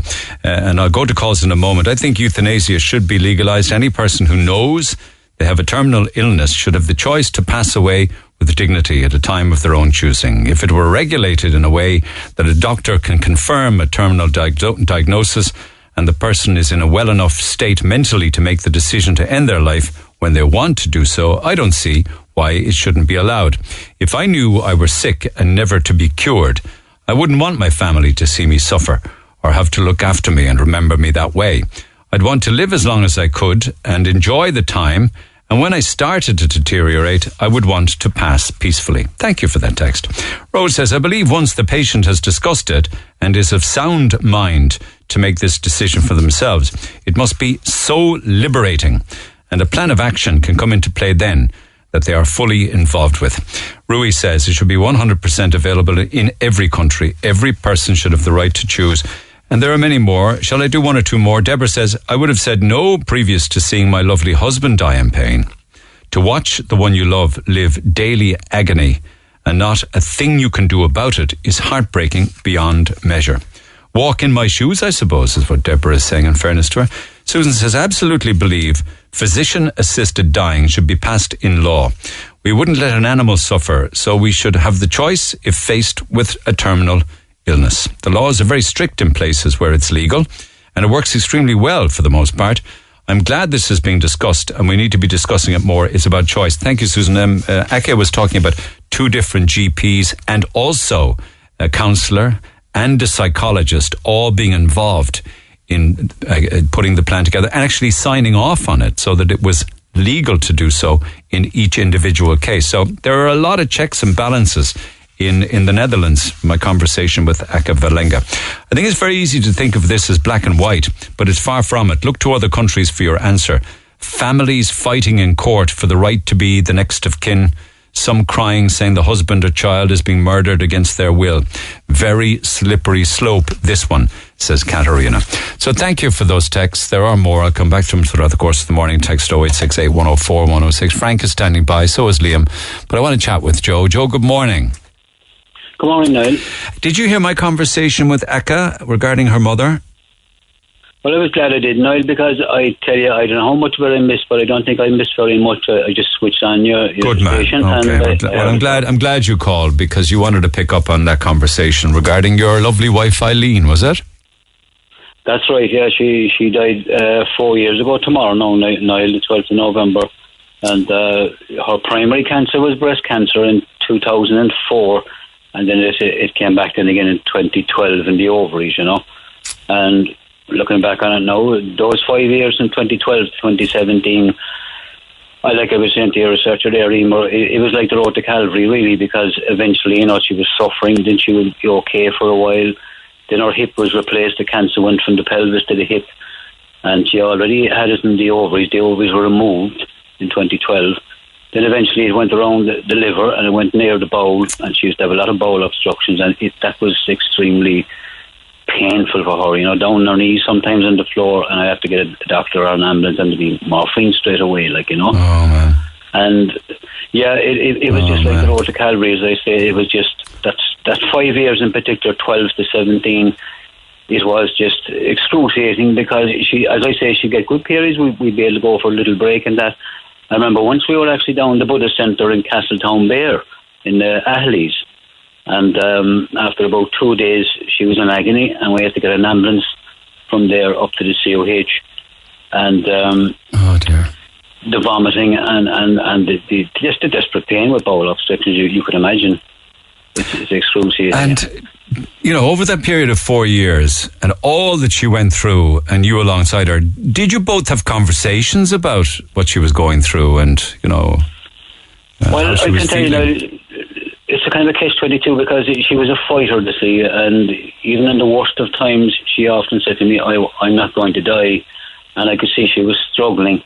And I suppose to put that in a nutshell, it was like after she died, I remember one of the palliative care nurses said to me, because I was looking after her at home to see her, I took her from the COH 6 weeks before she died, and she came home with the morphine pump as well on. And I was doing all that with her, and I was giving her Severdal tablets, which are morphine sulfate in tablet form, and the nebulizer and all the rest of it, and stick bags and what have you. And I remember the palliative care nurse said to me about 2 or 3 weeks after she died, she said all the nurses agreed that she didn't want to leave you. So it was a catch-22, and yet she had an advanced healthcare directive done in August of that year. What's that? 2017. Well, an advanced healthcare directive. The doctor came to the house. That was her wish. That you would not be resuscitated if you needed to be, or no invasive treatment or surgery or anything. She was sitting on a commode one morning, Niall, now in August that year, and the palliative care nurse was down with her in the house, and she had a desperate bowel obstruction again, and she said, "Look, I don't want any pain." She said, "I don't want to suffer anymore, and I don't want any resuscitation or any invasive sort of treatment or therapy." So, yet at the same time, you see, I find it difficult because of the fact that, like, the last few moments when she was alive, you know, she had the oxygen mask on her at that stage. The doctor had been in the house and he left. The night nurse arrived at 11 p.m. at night, and I'd say after 11, and she died at 12, which was into Sunday morning, the 12th. And the last few moments were really, she was just gasping, and I put my hand on her face and I said, I still love you, Eileen. And she took 3 gasps herself and she said, I love you, and she died. You know, they were the last words you spoke. Exactly, the last words, yes. They're lovely words, though, aren't they? I suppose, like some person said to me about 2 years later, it was kind of bittersweet, if you know what I mean. It was lovely, and but I think you're an automatic pilot as well. I was on my own with her to see. Yes, because you didn't have kids, so you were all alone all your life, if you like. Yeah, exactly. And I suppose, like, when she died, you see, the usual, the night nurse said, you know, are you up to this? And I said, I am, of course. I said I went through the journey with her, and we had to just change her clothes and give her a little wash and lay her out on the bed. And that's something I could not do before, because my parents died within 4 weeks of each other when I was young, when I was 22. And I found it even difficult to put my hand on my mother's forehead in the coffin, whereas my wife, I could just lift her up, you know. It didn't bother me in the least. I know. It was just like part of myself was gone. Like. I know. And euthanasia itself... I'm curious as to your thoughts on that. Considering what your wife went through, would you regard as those 5 years as being cruel 5 years? Yeah, looking back on it, it's torturous, you know. I suppose people might find this strange, and my philosophy in life is every single one of us, and I think it's never debated anyway. Death is, like we all know, with COVID now at the moment. I mean, we'll all die whether we get COVID, cancer, or something else. Like, and why suffer? You know, why suffer like the road to Calvary? I mean, you're going to get there in the end and die. And I think there's too much suffering. I don't know. I think it's crazy, really. Yeah. But at the same time, as I say, this might sound contradictory. As I say, at the last moment, of course, I want her to stay with me. But at the same time, your heart is being tugged this way, and I felt, God, I don't want to leave me. But at the same time, I don't want her to suffer. No, but ultimately, it would be her choice, Eileen's choice. You know, and oh, definitely, yeah. She was. You describe her as a fighter, and up until the last few weeks, she was fighting until you mentioned that episode there where she said, "I don't want to take the pain anymore. I don't want intervention." Yep. You know. Well, I can tell you now. 3 hours before she died, I remember it was. Oh God, it was about 9 or 9:30 at night, and the doctor was just leaving. He had the oxygen tank in the house. And I remember she was trying to knit, because she was a very good knitter and a good painter, artist as well. But she was knitting, and I could see the needles dropping, you know, because she was still trying to keep going, this thing. And she even gave me a brown envelope with money in it for the disabled artists. She used to get stuff from them every Christmas. And she said, what do you want for Christmas? And 3 hours later, she was dead. Crikey. She still wanted to fight. And her birthday was 11 days later, this thing, on the 23rd of November. So, in hindsight, would you have changed anything? Or would she have changed anything? If, say, for instance, we had a Dying with Dignity bill passed here, or an assisted dying bill, if it were available, I would think she would have went for that, yeah. You think so? I would think so, because, as I say, I always remember that day in August when she was sitting on the commode and she said, I've had enough. Because the pain is excruciating with bowel obstructions in particular. I can't speak for cancer because I hadn't got cancer, but the pain obviously is extreme. And it was in her bones as well, this thing. There will come a time when somebody should have a choice to say, okay, now is the time. That was the case with Aka's mother. You know, it was there. She had signed off on it. She had done all of the work on it. She had gone through all of the different legal aspects of it. And then it was a case of waiting for the time. It could be a day, it could be an hour, it could be a minute, when she said, okay, we're going to do it tomorrow. If it was myself in my own case, I always believe that I should be entitled to it. I didn't ask to come into the world. That might sound a bit, I'm not being nasty when I say that, but I didn't ask to come into the world. I don't think people should force me to stay in it and suffer to the end. Some people worry, though, that legislation like that could well be abused. I find it hard to see how, if Aka's story is 100% accurate, as I believe, there doesn't seem to be a possibility to abuse the system, not in the Netherlands anyway, but that somebody could be cajoled or forced or bullied into it by a child or a son or a daughter, you know? Yeah, I know people do bring that side of it up. I know I can understand that as well, but if it's done properly, like she said, you have doctors, therapists, psychologists, psychiatrists, or whatever, and the person isn't, like my wife was in full sound mind at that stage, and when she done the advanced healthcare directive, and if it was her wish to, as I say, if euthanasia or end of life was available, I would say 99%. I would say she would have. Eileen would have went for it, yes. And just finally, before I let you go, I wonder how much. Pardon me. She had enough to say, enough to pain. I wonder how much of it is kind of cloaked in religion. You'll never get to heaven, or have those days gone now that you must have a natural death, otherwise you'll go to hell, or you'll I think there's still an element of that now, because I remember somebody said to me, when I said I would go for it, they said to me, well, you can't be playing God. And to me, that's their version of God. That's what they think God is. But to me, I don't know what it is anyway. But who am I to say? But I think it's about compassion and love. That's what struck me with Akka as well. It's about compassion. And to me, God is compassion. Whatever that God is our thing or whatever.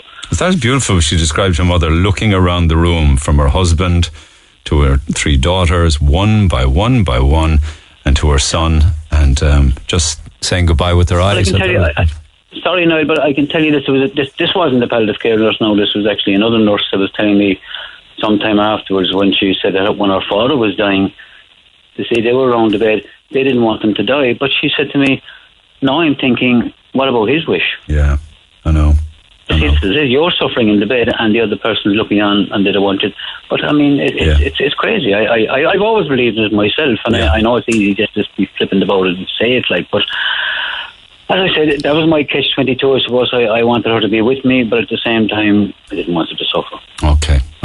And you think of her every day, but especially tomorrow on the 4th anniversary of her passing. Well, like I said to Emer earlier night, and I won't keep along with that, if I was diagnosed myself in the morning, this might sound extreme to some people, it would be the same thing if you told me I had a head cold and I had a week to live. It just doesn't bother. Doesn't bother you? No, it was a transition, just going to sleep. And did you always feel that way, or do you feel that way now because Eileen is gone? I felt, when I brought her out of the house on the stretcher with the undertaker the following morning, I felt I was going with her into the hearse, and it was just like a shell coming back. You're saying you've nothing to live for, is it? I suppose somebody said to me, I'm marking time, I can get on. If I met you in the morning, you'd say, God, this fella's great, he's in good form. But in the back of my mind is death, just like going to sleep. This doesn't bother me in the least. But you're living your life in spite of that as best you can, I wonder? Yeah, well, at the moment, I'm just getting on with things. I have my meals and all the rest of it, and whatever I want to do. Yeah. But at the same time, if you said in the morning, look, God, we have bad news, you've only about 6 months to live, that's okay, so I'm going to die anyway. Okay, and will you meet her? Will you meet her again, do you think? I was always a thinker and a questioner, I suppose, and that's something that I don't know, and yet at the same time I can feel her presence, because every day it's in my mind all the time. I always say to her photo every night, I'll see you in the morning, and the same in the morning when I get up, I said, I'm up again, good morning. Good man yourself, Joe. What a lovely way to finish a conversation. Look after yourself, and thanks for taking the call. I will indeed. And thanks very much, Niall. All the best, Joe. Cheers. Back after the break. Get involved. Pick up the phone, 1-850-104-106. Text the Neil Prendeville Show now, 086-8104-106. Red FM. Frank standing by, so is Eilish. This is your show, so it's your stories and your conversations. Liam is first up. Liam, good morning. Morning, Neil. How are you? I think did we speak some weeks back about your dad? Yeah, my dad had terminal lung cancer that spread to the brain. Yeah. And just remind me again of the conversation we had. Did your dad, is he ill now, or did he pass away? Oh, my dad passed away in July. He got diagnosed in late January, early February. He's in for 4 months. But okay, it was just, we were talking about the care he got in the hospital, that the visitors weren't allowed in and stuff. That's why. There you go. Yes, indeed. And did you have conversations with him about dying with dignity, or the right to choose his own time and passing, because it was terminal lung cancer gone to the brain? I'm sure he was in quite an amount of pain. Yeah, before he was, I'm talking now for a couple of years, and originally he got prostate cancer 10, 12 years ago. And there was a story a couple of years ago in England of a man, his wife, I think she had some sort of illness. Are you talking about Tom Curran and his wife Marie Fleming? That's the one. And if he went to Switzerland to get her euthanasia, that they'd arrest him when he came back. That's right. For assisting her dying. Yeah. But my dad always spoke of it like, you go when you want to go. Like, you know, my dad was in a coma for a week before he actually died, and a lot of people don't, like, people say like you die of cancer, but a lot of people die of what, like, you get so much morphine for your pain relief, you die of a morphine overdose rather than the cancer. But the morphine is to help the pain for the cancer. Yeah, I was reading up on that recently, actually, because medics push back on that, and they say that, you know, because people believe that in some cases the morphine dose is upped at the end to help them passing. Medics will say that is not true. The morphine is upped to help with the pain, that it doesn't assist the speed of passing. Do you know, I mean, I'm not a medical person, but I know that in my own mother's passing away, you know, the pump was upped and upped and upped and upped. Because we were told, like, my dad, when you have cancer, your swallow kind of goes. So my dad was on tablets. Yeah. He was on morphine tablets as well. But they brought out the pump then to give him all his tablets and the morphine. And they upped the morphine. And when they upped the morphine, that's when he went into the coma then. Yeah. And do you believe that if he had had a choice to go sooner, that he would have taken that choice? I think so. I think he would have. Yeah. When he was in what we'd call some sort of a fit state of mind, Neil, because, you know, his memory did start to go because it had spread to the brain. But I think if he was given the choice and he was told, "Look, Tony, you have terminal cancer. There's no, like, we were told there was no treatment for him, that if what they described it as, if they put a scan of a brain in front of you and you got a paintbrush with paint on it and flicked it at the scan, that's where the tumours were. So they were everywhere. So there was no help. But I think I know he probably would have taken that option if it was available, because he was proud. Like, he was proud the things he was able to do, and that he was like a family man, so he'd like to spend time with his family. But I think if he had the choice, he'd have gone the way he wanted to go rather than dying like that. Yeah, interesting text from Miroslava. I may well get a chance to talk to her, I don't know or not, but she said, I was classed terminally ill in 2018, but I'm still alive. I can just say, she says, it's a very grey area, the topic you're discussing. So that was 3 years ago when she was classed terminally ill. Still, I suppose, terminally ill with what kind of life expectancy? You know, terminally ill, you live 1 year, terminally ill, you live 5 years, I don't know. There's rare cases where people do outlive it, but when I spoke to the doctor, it's 6 months or less, really, is what terminally ill means. Now, there are people who outlive it, Neil. There's people who outlive everything, but terminally ill does usually mean terminally ill. Like. And did Dad die at home then, yeah? He did. My mum, when I spoke to you the last time, I was talking to you about my mum, who looked after him for 4 months, and her friend Lisa, and she did everything for him. And even though, like, sometimes he'd be in a mood, but he'd never say I had a bad word to say. He died on the 22nd of July, at 8:30 in the morning, and he died. He was with my mum on his own. So that's the way he wanted it, and that's what we gave him. Good man. The man who spoke a minute ago about his wife, the story, he said that his last words to his wife were, I love you. My mum and dad had a thing where they'd say, or my mum would say, I love you always, and he'd say, or I love you, and then he'd say always and forever. And then Dad took his last breath, and he was trying to say always and forever, but that's... He did say it. She may not have heard every word and syllable, but he did say it. Yeah. Yeah, that's what he meant to say You better it. She believe knows it. that, and Yeah. she was with him, and you know what? She's strongest person I know, anyways. And he was the strongest man I know to go through that anyway, Neil.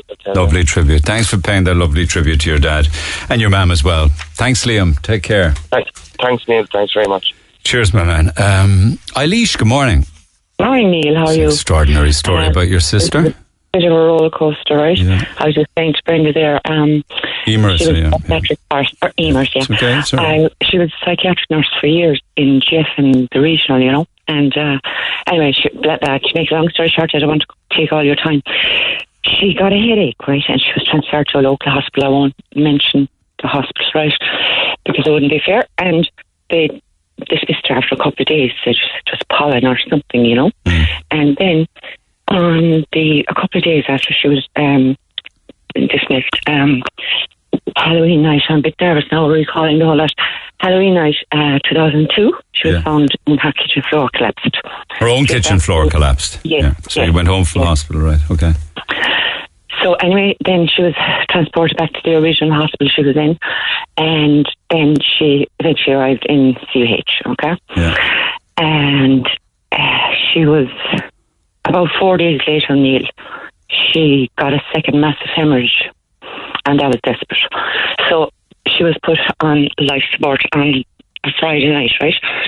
And we were all told, like, there is a load of us in the family, a few have passed, but we have a load of siblings and all the rest of it. And she was put on life support, and we were told that in the morning they would take off her life support and she would slowly pass on, okay? Now, she had 3 little girls and an older girl, right? Laura, Sarah and Maeve, 8, 9 and 10, and an older girl in her 20s, okay? Okay. Mother to 4 kids, yeah. Okay. Mother to 4 kids. Yeah. And anyway, so I was saying there to Emer that it was an awful bad night, and it was a Friday night, and she was supposed to die on the Saturday morning. So Kate and I were always great friends, like, you know, and great buddies, best sisters, and I said I have to go up and say goodbye to her, you know. So her eldest girl was with her, so I was up in Ned in the middle of nowhere on a dreadful bad night, and Jenny rang me and she said, Eilish, there's no point coming up because you won't be left in, it's just me, that's all that they let in, not even the other 3 girls, like. So I said, okay, that's no bother. So I said, I'll turn the car now, and I stopped crying, of course, rang home to the people who were running my daughter at the time, my sister and her husband, and they said, come on, way home, Eilish. So I did. But anyway, Neil, what came on the radio when I was sat there in Ned in the miserable, cold, dark night, only come running home again, Katie. I play the song every single day. Mary Black's version, is it? Yeah? Yes. Every day I play it. So anyway, we were all waiting. Like I said to Emer, another one of my sisters was at home painting a wall with an inch brush, waiting for the news. This was 19 years ago, incidentally, yeah. 19 years ago, Halloween night. So, and we had lost a brother the previous Christmas, so we were, Jesus Christ, in an awful state. But so anyway, this was the night you were expecting the following morning to have the news of her passing? Yes. Then she decided to start breathing away on her own. Okay? So that was a miracle. Like, she's a pure miracle. It's a happy ending, Neil, definitely, and that's why I'll continue anyway. I don't want to be giving you, I don't want to be. No, I understand that. So, I mean, did she have strokes? Were there brain hemorrhages? Hemorrhages, massive aneurysm. So what was she like the next morning then? Of course, out of it completely, Neil, but then they took the decision to send her to Beaumont in Dublin to coil the aneurysm, okay? Now, it's a very, very precise kind of a procedure. To shrink it, yeah. Where they shoot it up your veins and it blocks it, you know? Yeah, it reduces it. So it's fine. She was above in Beaumont for a while, and then I said to Emer, I wrote 5 foolscap pages of a letter to Micheál Martin at the time to help us out, to get her some help in Dunleary or something. Fair play to him, he did, now in fairness, okay? But had somebody said that she will pass away during the night or she'll be gone by morning at some stage? They said she would demise when they took off life support. There was no hope for her. And that did not happen? They were telling us she was clinically dead, and it did not happen. But after into Beaumont, got coiled, had a bit of rehabilitation in Dunleary, and then early 2003, then she was sent back down to our local hospital, Kerry General, and they told us that she would probably die by Easter. Okay? Right. So for 3 years, Neil, we were in and out and back and forth, the whole lot of us doing our own, shifts. And she could see us, she could hear us, but she couldn't speak to us. Her hands were all twisted. Her feet were all twisted. She had gathered loads of calcium in her hips, so she couldn't move. And so anyway, that went on for about 3 years, Neil. And the point I'm making is, if euthanasia was an option at that time, who knows what would have happened, So, it probably couldn't have happened if she was found collapsed on the kitchen floor and never spoke a word after, because she wouldn't have been able to make the decision for herself. Yes, but I know that. But if, for instance, she had left an instruction that in the event of, the situation she found herself in, that she would get assisted dying, she'd be gone now. It may have happened, do you know what I mean? She'd be gone now. But I tell you the rest. Anyway, one day after about 3 years, Neil, I walked in, there was a fantastic lady, her name was Siobhan, she was a ward sister, and she had a little foot spa, and she was massaging Katie's feet. And I looked into Kathleen's eyes, and I saw the glimmer. She was coming back. Now, she couldn't speak to us or anything. We used to go in, my sister and myself, and loads of us, with, those kind of kindergarten cards, tree, dog, mouse, cat. Yeah. Teaching her. Go away. Teaching her how to speak.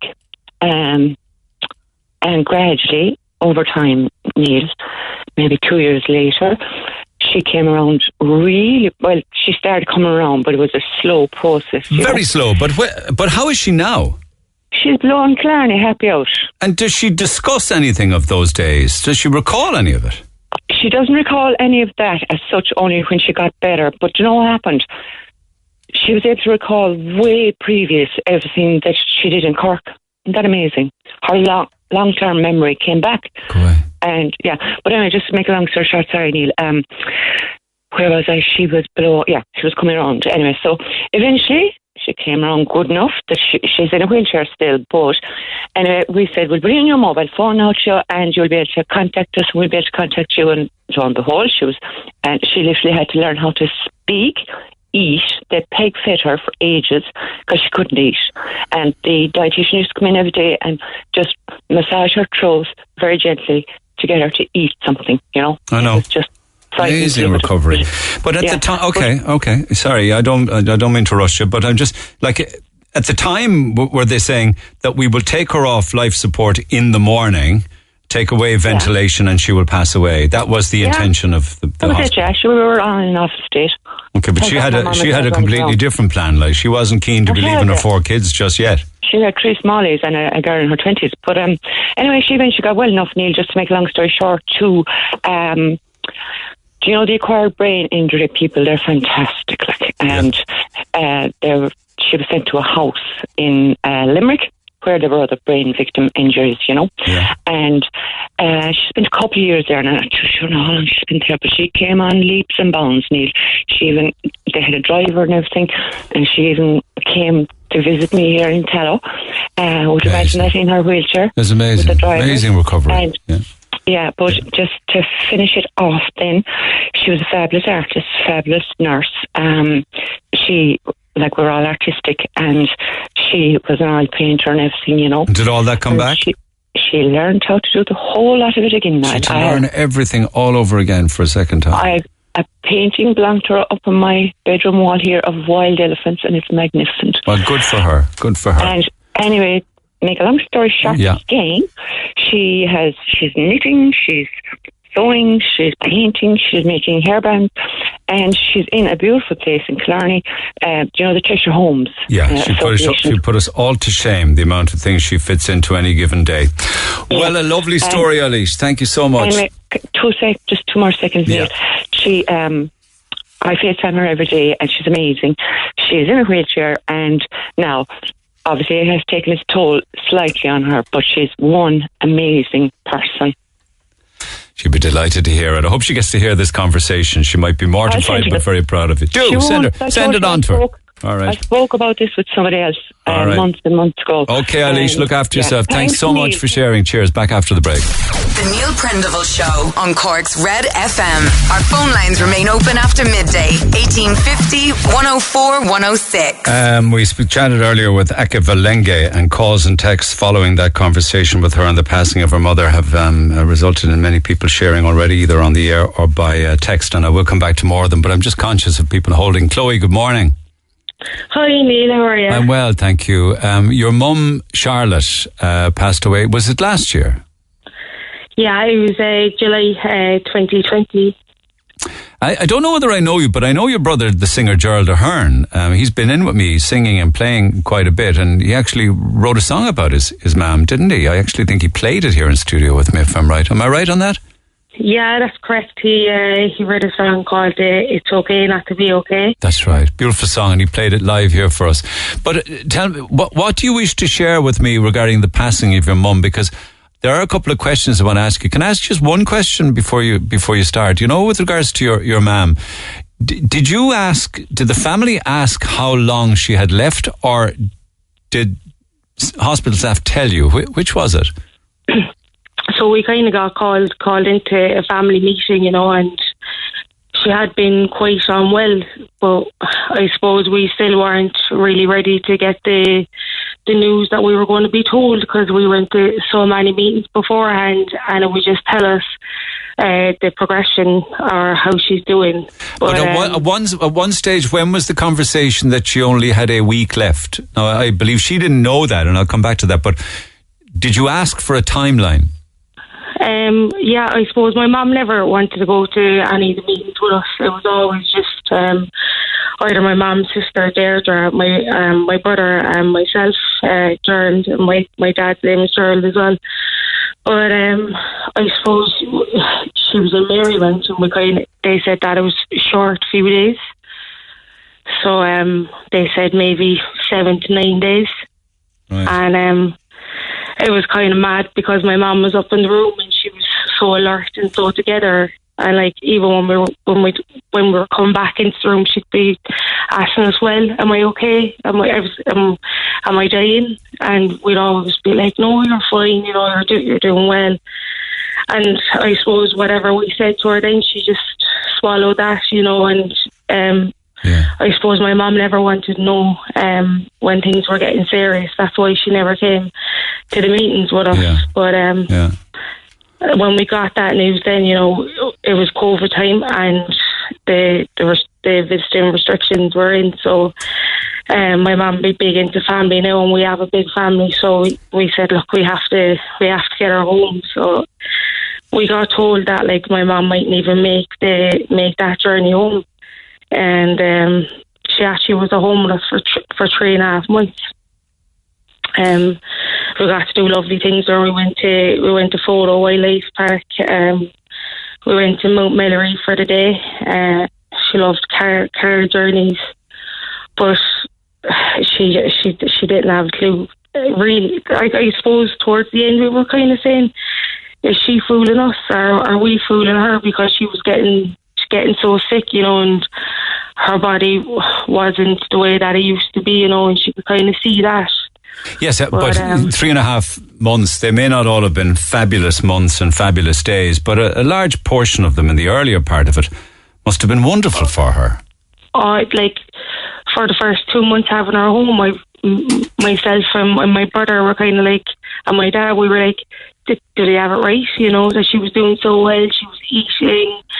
As I said, it was COVID, but there were still visitors calling to the house, you know, obviously putting on masks. But geez, the people that called, and we're from the north side ourselves, the people from the north side, what they done for us, you know, with gifts and prayers and kind of calling. But I think it was a blessing that you know, you managed to do that, and as opposed to saying, okay, well, if it's only a week, and that went on to another week and another week and another week, and she was inside in a hospital bed. You had a better option. You know, you took a better option, didn't you? Oh, definitely. It's the best decision that we ever made. You know, I even seen her in the room when I was leaving. We were devastated having to leave, and the restrictions just weren't for us. So I was like, we have to bring her home. And as I said, like they over, she said, she was saying, how am I left to go home? I'm so sick, you know. And we were like, well, you can stay, but we'll only be able to do a 1 hour visit, one of us from the family every day. And she was like, yeah, it makes sense for me to come home. And did anyone ever have a conversation with your mum that actually she wasn't going to get better, no? There was a few slips along the way, you know, with some doctors, and it was just kind of so upsetting for her. She'd ask, you know, afterwards she'd be just crying and upset, and she'd ask me, and she'd be like, do you think I'm going to die, and I don't want to leave you, and I don't want to leave your brother. And she was saying I'm too young, and you know, I think that's when me and my dad said, look, she doesn't need to hear this, you know, she's not strong enough for it. She was absolutely petrified. So you wouldn't respond to that, you wouldn't go there, as the fella says. Yeah, and I think my mum, whatever we told her as well, she really believed it. She swallowed it, you know. I'd say, Mum, I'd be like, look how good you're doing now, you know, because she went through so much, you know, blood transfusions, treatment, chemo. I'm like, look where you're after coming from, and look how you are now. And she was like, yeah, you're right, you know. And she trusted us, and we felt like that was the right decision to make. And she just slipped away at home then in the end, is it? Yeah, like we had Prendeville care with us towards the end, you know. I suppose the first 2 months, kind of 2.5 months were brilliant, and then it was kind of eating was becoming an issue, and it was medication swallowing, and like she was so strong then as well, and so with her mind she didn't want to get the catheter into herself. She said, no, I don't want that, I don't want this, but you know, we just helped her, brought her in and out, but as she got weaker and she had to get the morphine box on then, you know, and things kind of slowed down then after that. But how would you change any of that when it comes to a discussion like, say, dying with dignity, or allowing somebody to pick their own time to go and taking a drink and passing away? Would you change any of your mum's passing? Would she?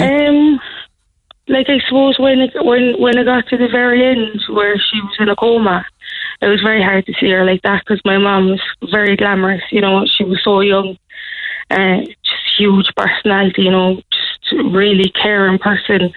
It was devastating, you know. It's something that lives with you forever when you see them, you know, being like this for 5 days straight, you know, and family being around and kind of unresponsive, you know. And you know, when it's at that stage, I think that there should be no more suffering, you know, because she suffered for long enough. Yeah.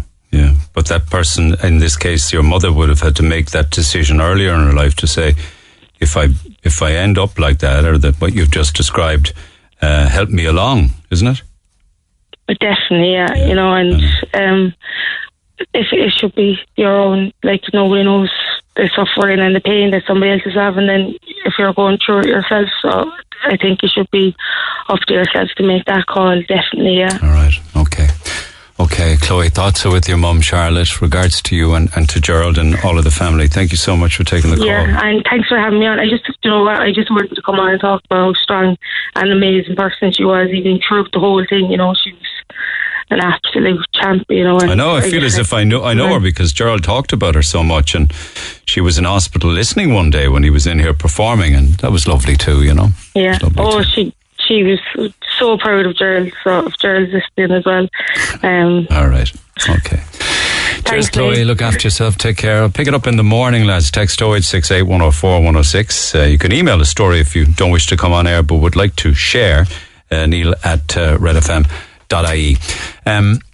Almost time to go. Before I go, can I just maybe change horses for a while, because I'll leave you on a, you know, I mean, it's good to talk, but maybe leave you on a slightly more happier, upbeat note. We have €250 vouchers every day this week, and tomorrow €1,000 to give away, courtesy of ourselves and Michelle, the jewellers on Patrick Street. You know the drill. Diamonds are forever. 1-850 104 106. Callers 10 and 11. This is the Neil Prendeville Show. Tweet the show at Neil Red FM. 104 to 106 Red FM. And you can text 0868 104 106. But last bit of business. Bring on the cheesy music. It's time to play your cards right. Actually, this is fun. Television show and that. Call it 10 is Stephanie from Ballincollig. Stephanie, good morning. Good morning. How art thou? Great. I told you in a tough old year, if you won this, you'd buy yourself something nice with the voucher. Is that right? Well, I sometimes think you have to treat yourself too, because you have to look after yourself before you look after other people, and this year has been a lot of looking after other people. Fair play to you. Put on your own life jacket first, they say. Gary's in Mallow. Gary, good morning. Good morning, Neil. How are you? Okay, you're going to do the right thing and give it up for all your sins and give the voucher to your wife. Is that it? I am indeed. Proper order. I have 13 diamond cards. Stephanie was caller 10. I wish I had more time to chat, so she goes first. There are 13 diamond cards. Whoever gets the ace wins the €250 voucher or the highest card. So, Stephanie, give me a number between 1 and 13. Number 3. 1, 2... Card number 3. Oh, I like this one, lads. It's the Queen of Diamonds. Oh, just like myself. Well done. Okay, so Gary, you've got to get the King of Diamonds or the Ace of Diamonds. All right? Okay. Give me a number between 1 and 12. Number 9. 1, 2, 3, 4, 5, 6, 7, 8, and 9, and the count. It's the 4 of diamonds. Sorry, Gary. Oh, okay. No worries. Your wife will have to wait for another day. Try again tomorrow, all right? Okay, thank you. Cheers, my man. Well done, Stephanie. Congratulations. Go spend it on yourself and enjoy, all right? Thank you so much. You're welcome. That's courtesy of ourselves and Michelle, the Jewelers. We'll play again tomorrow for €1,000. Have a good day. I'll see you tomorrow. Thanks for listening to this Red FM podcast. Don't forget to subscribe and check out redextra.ie for more great Red FM content.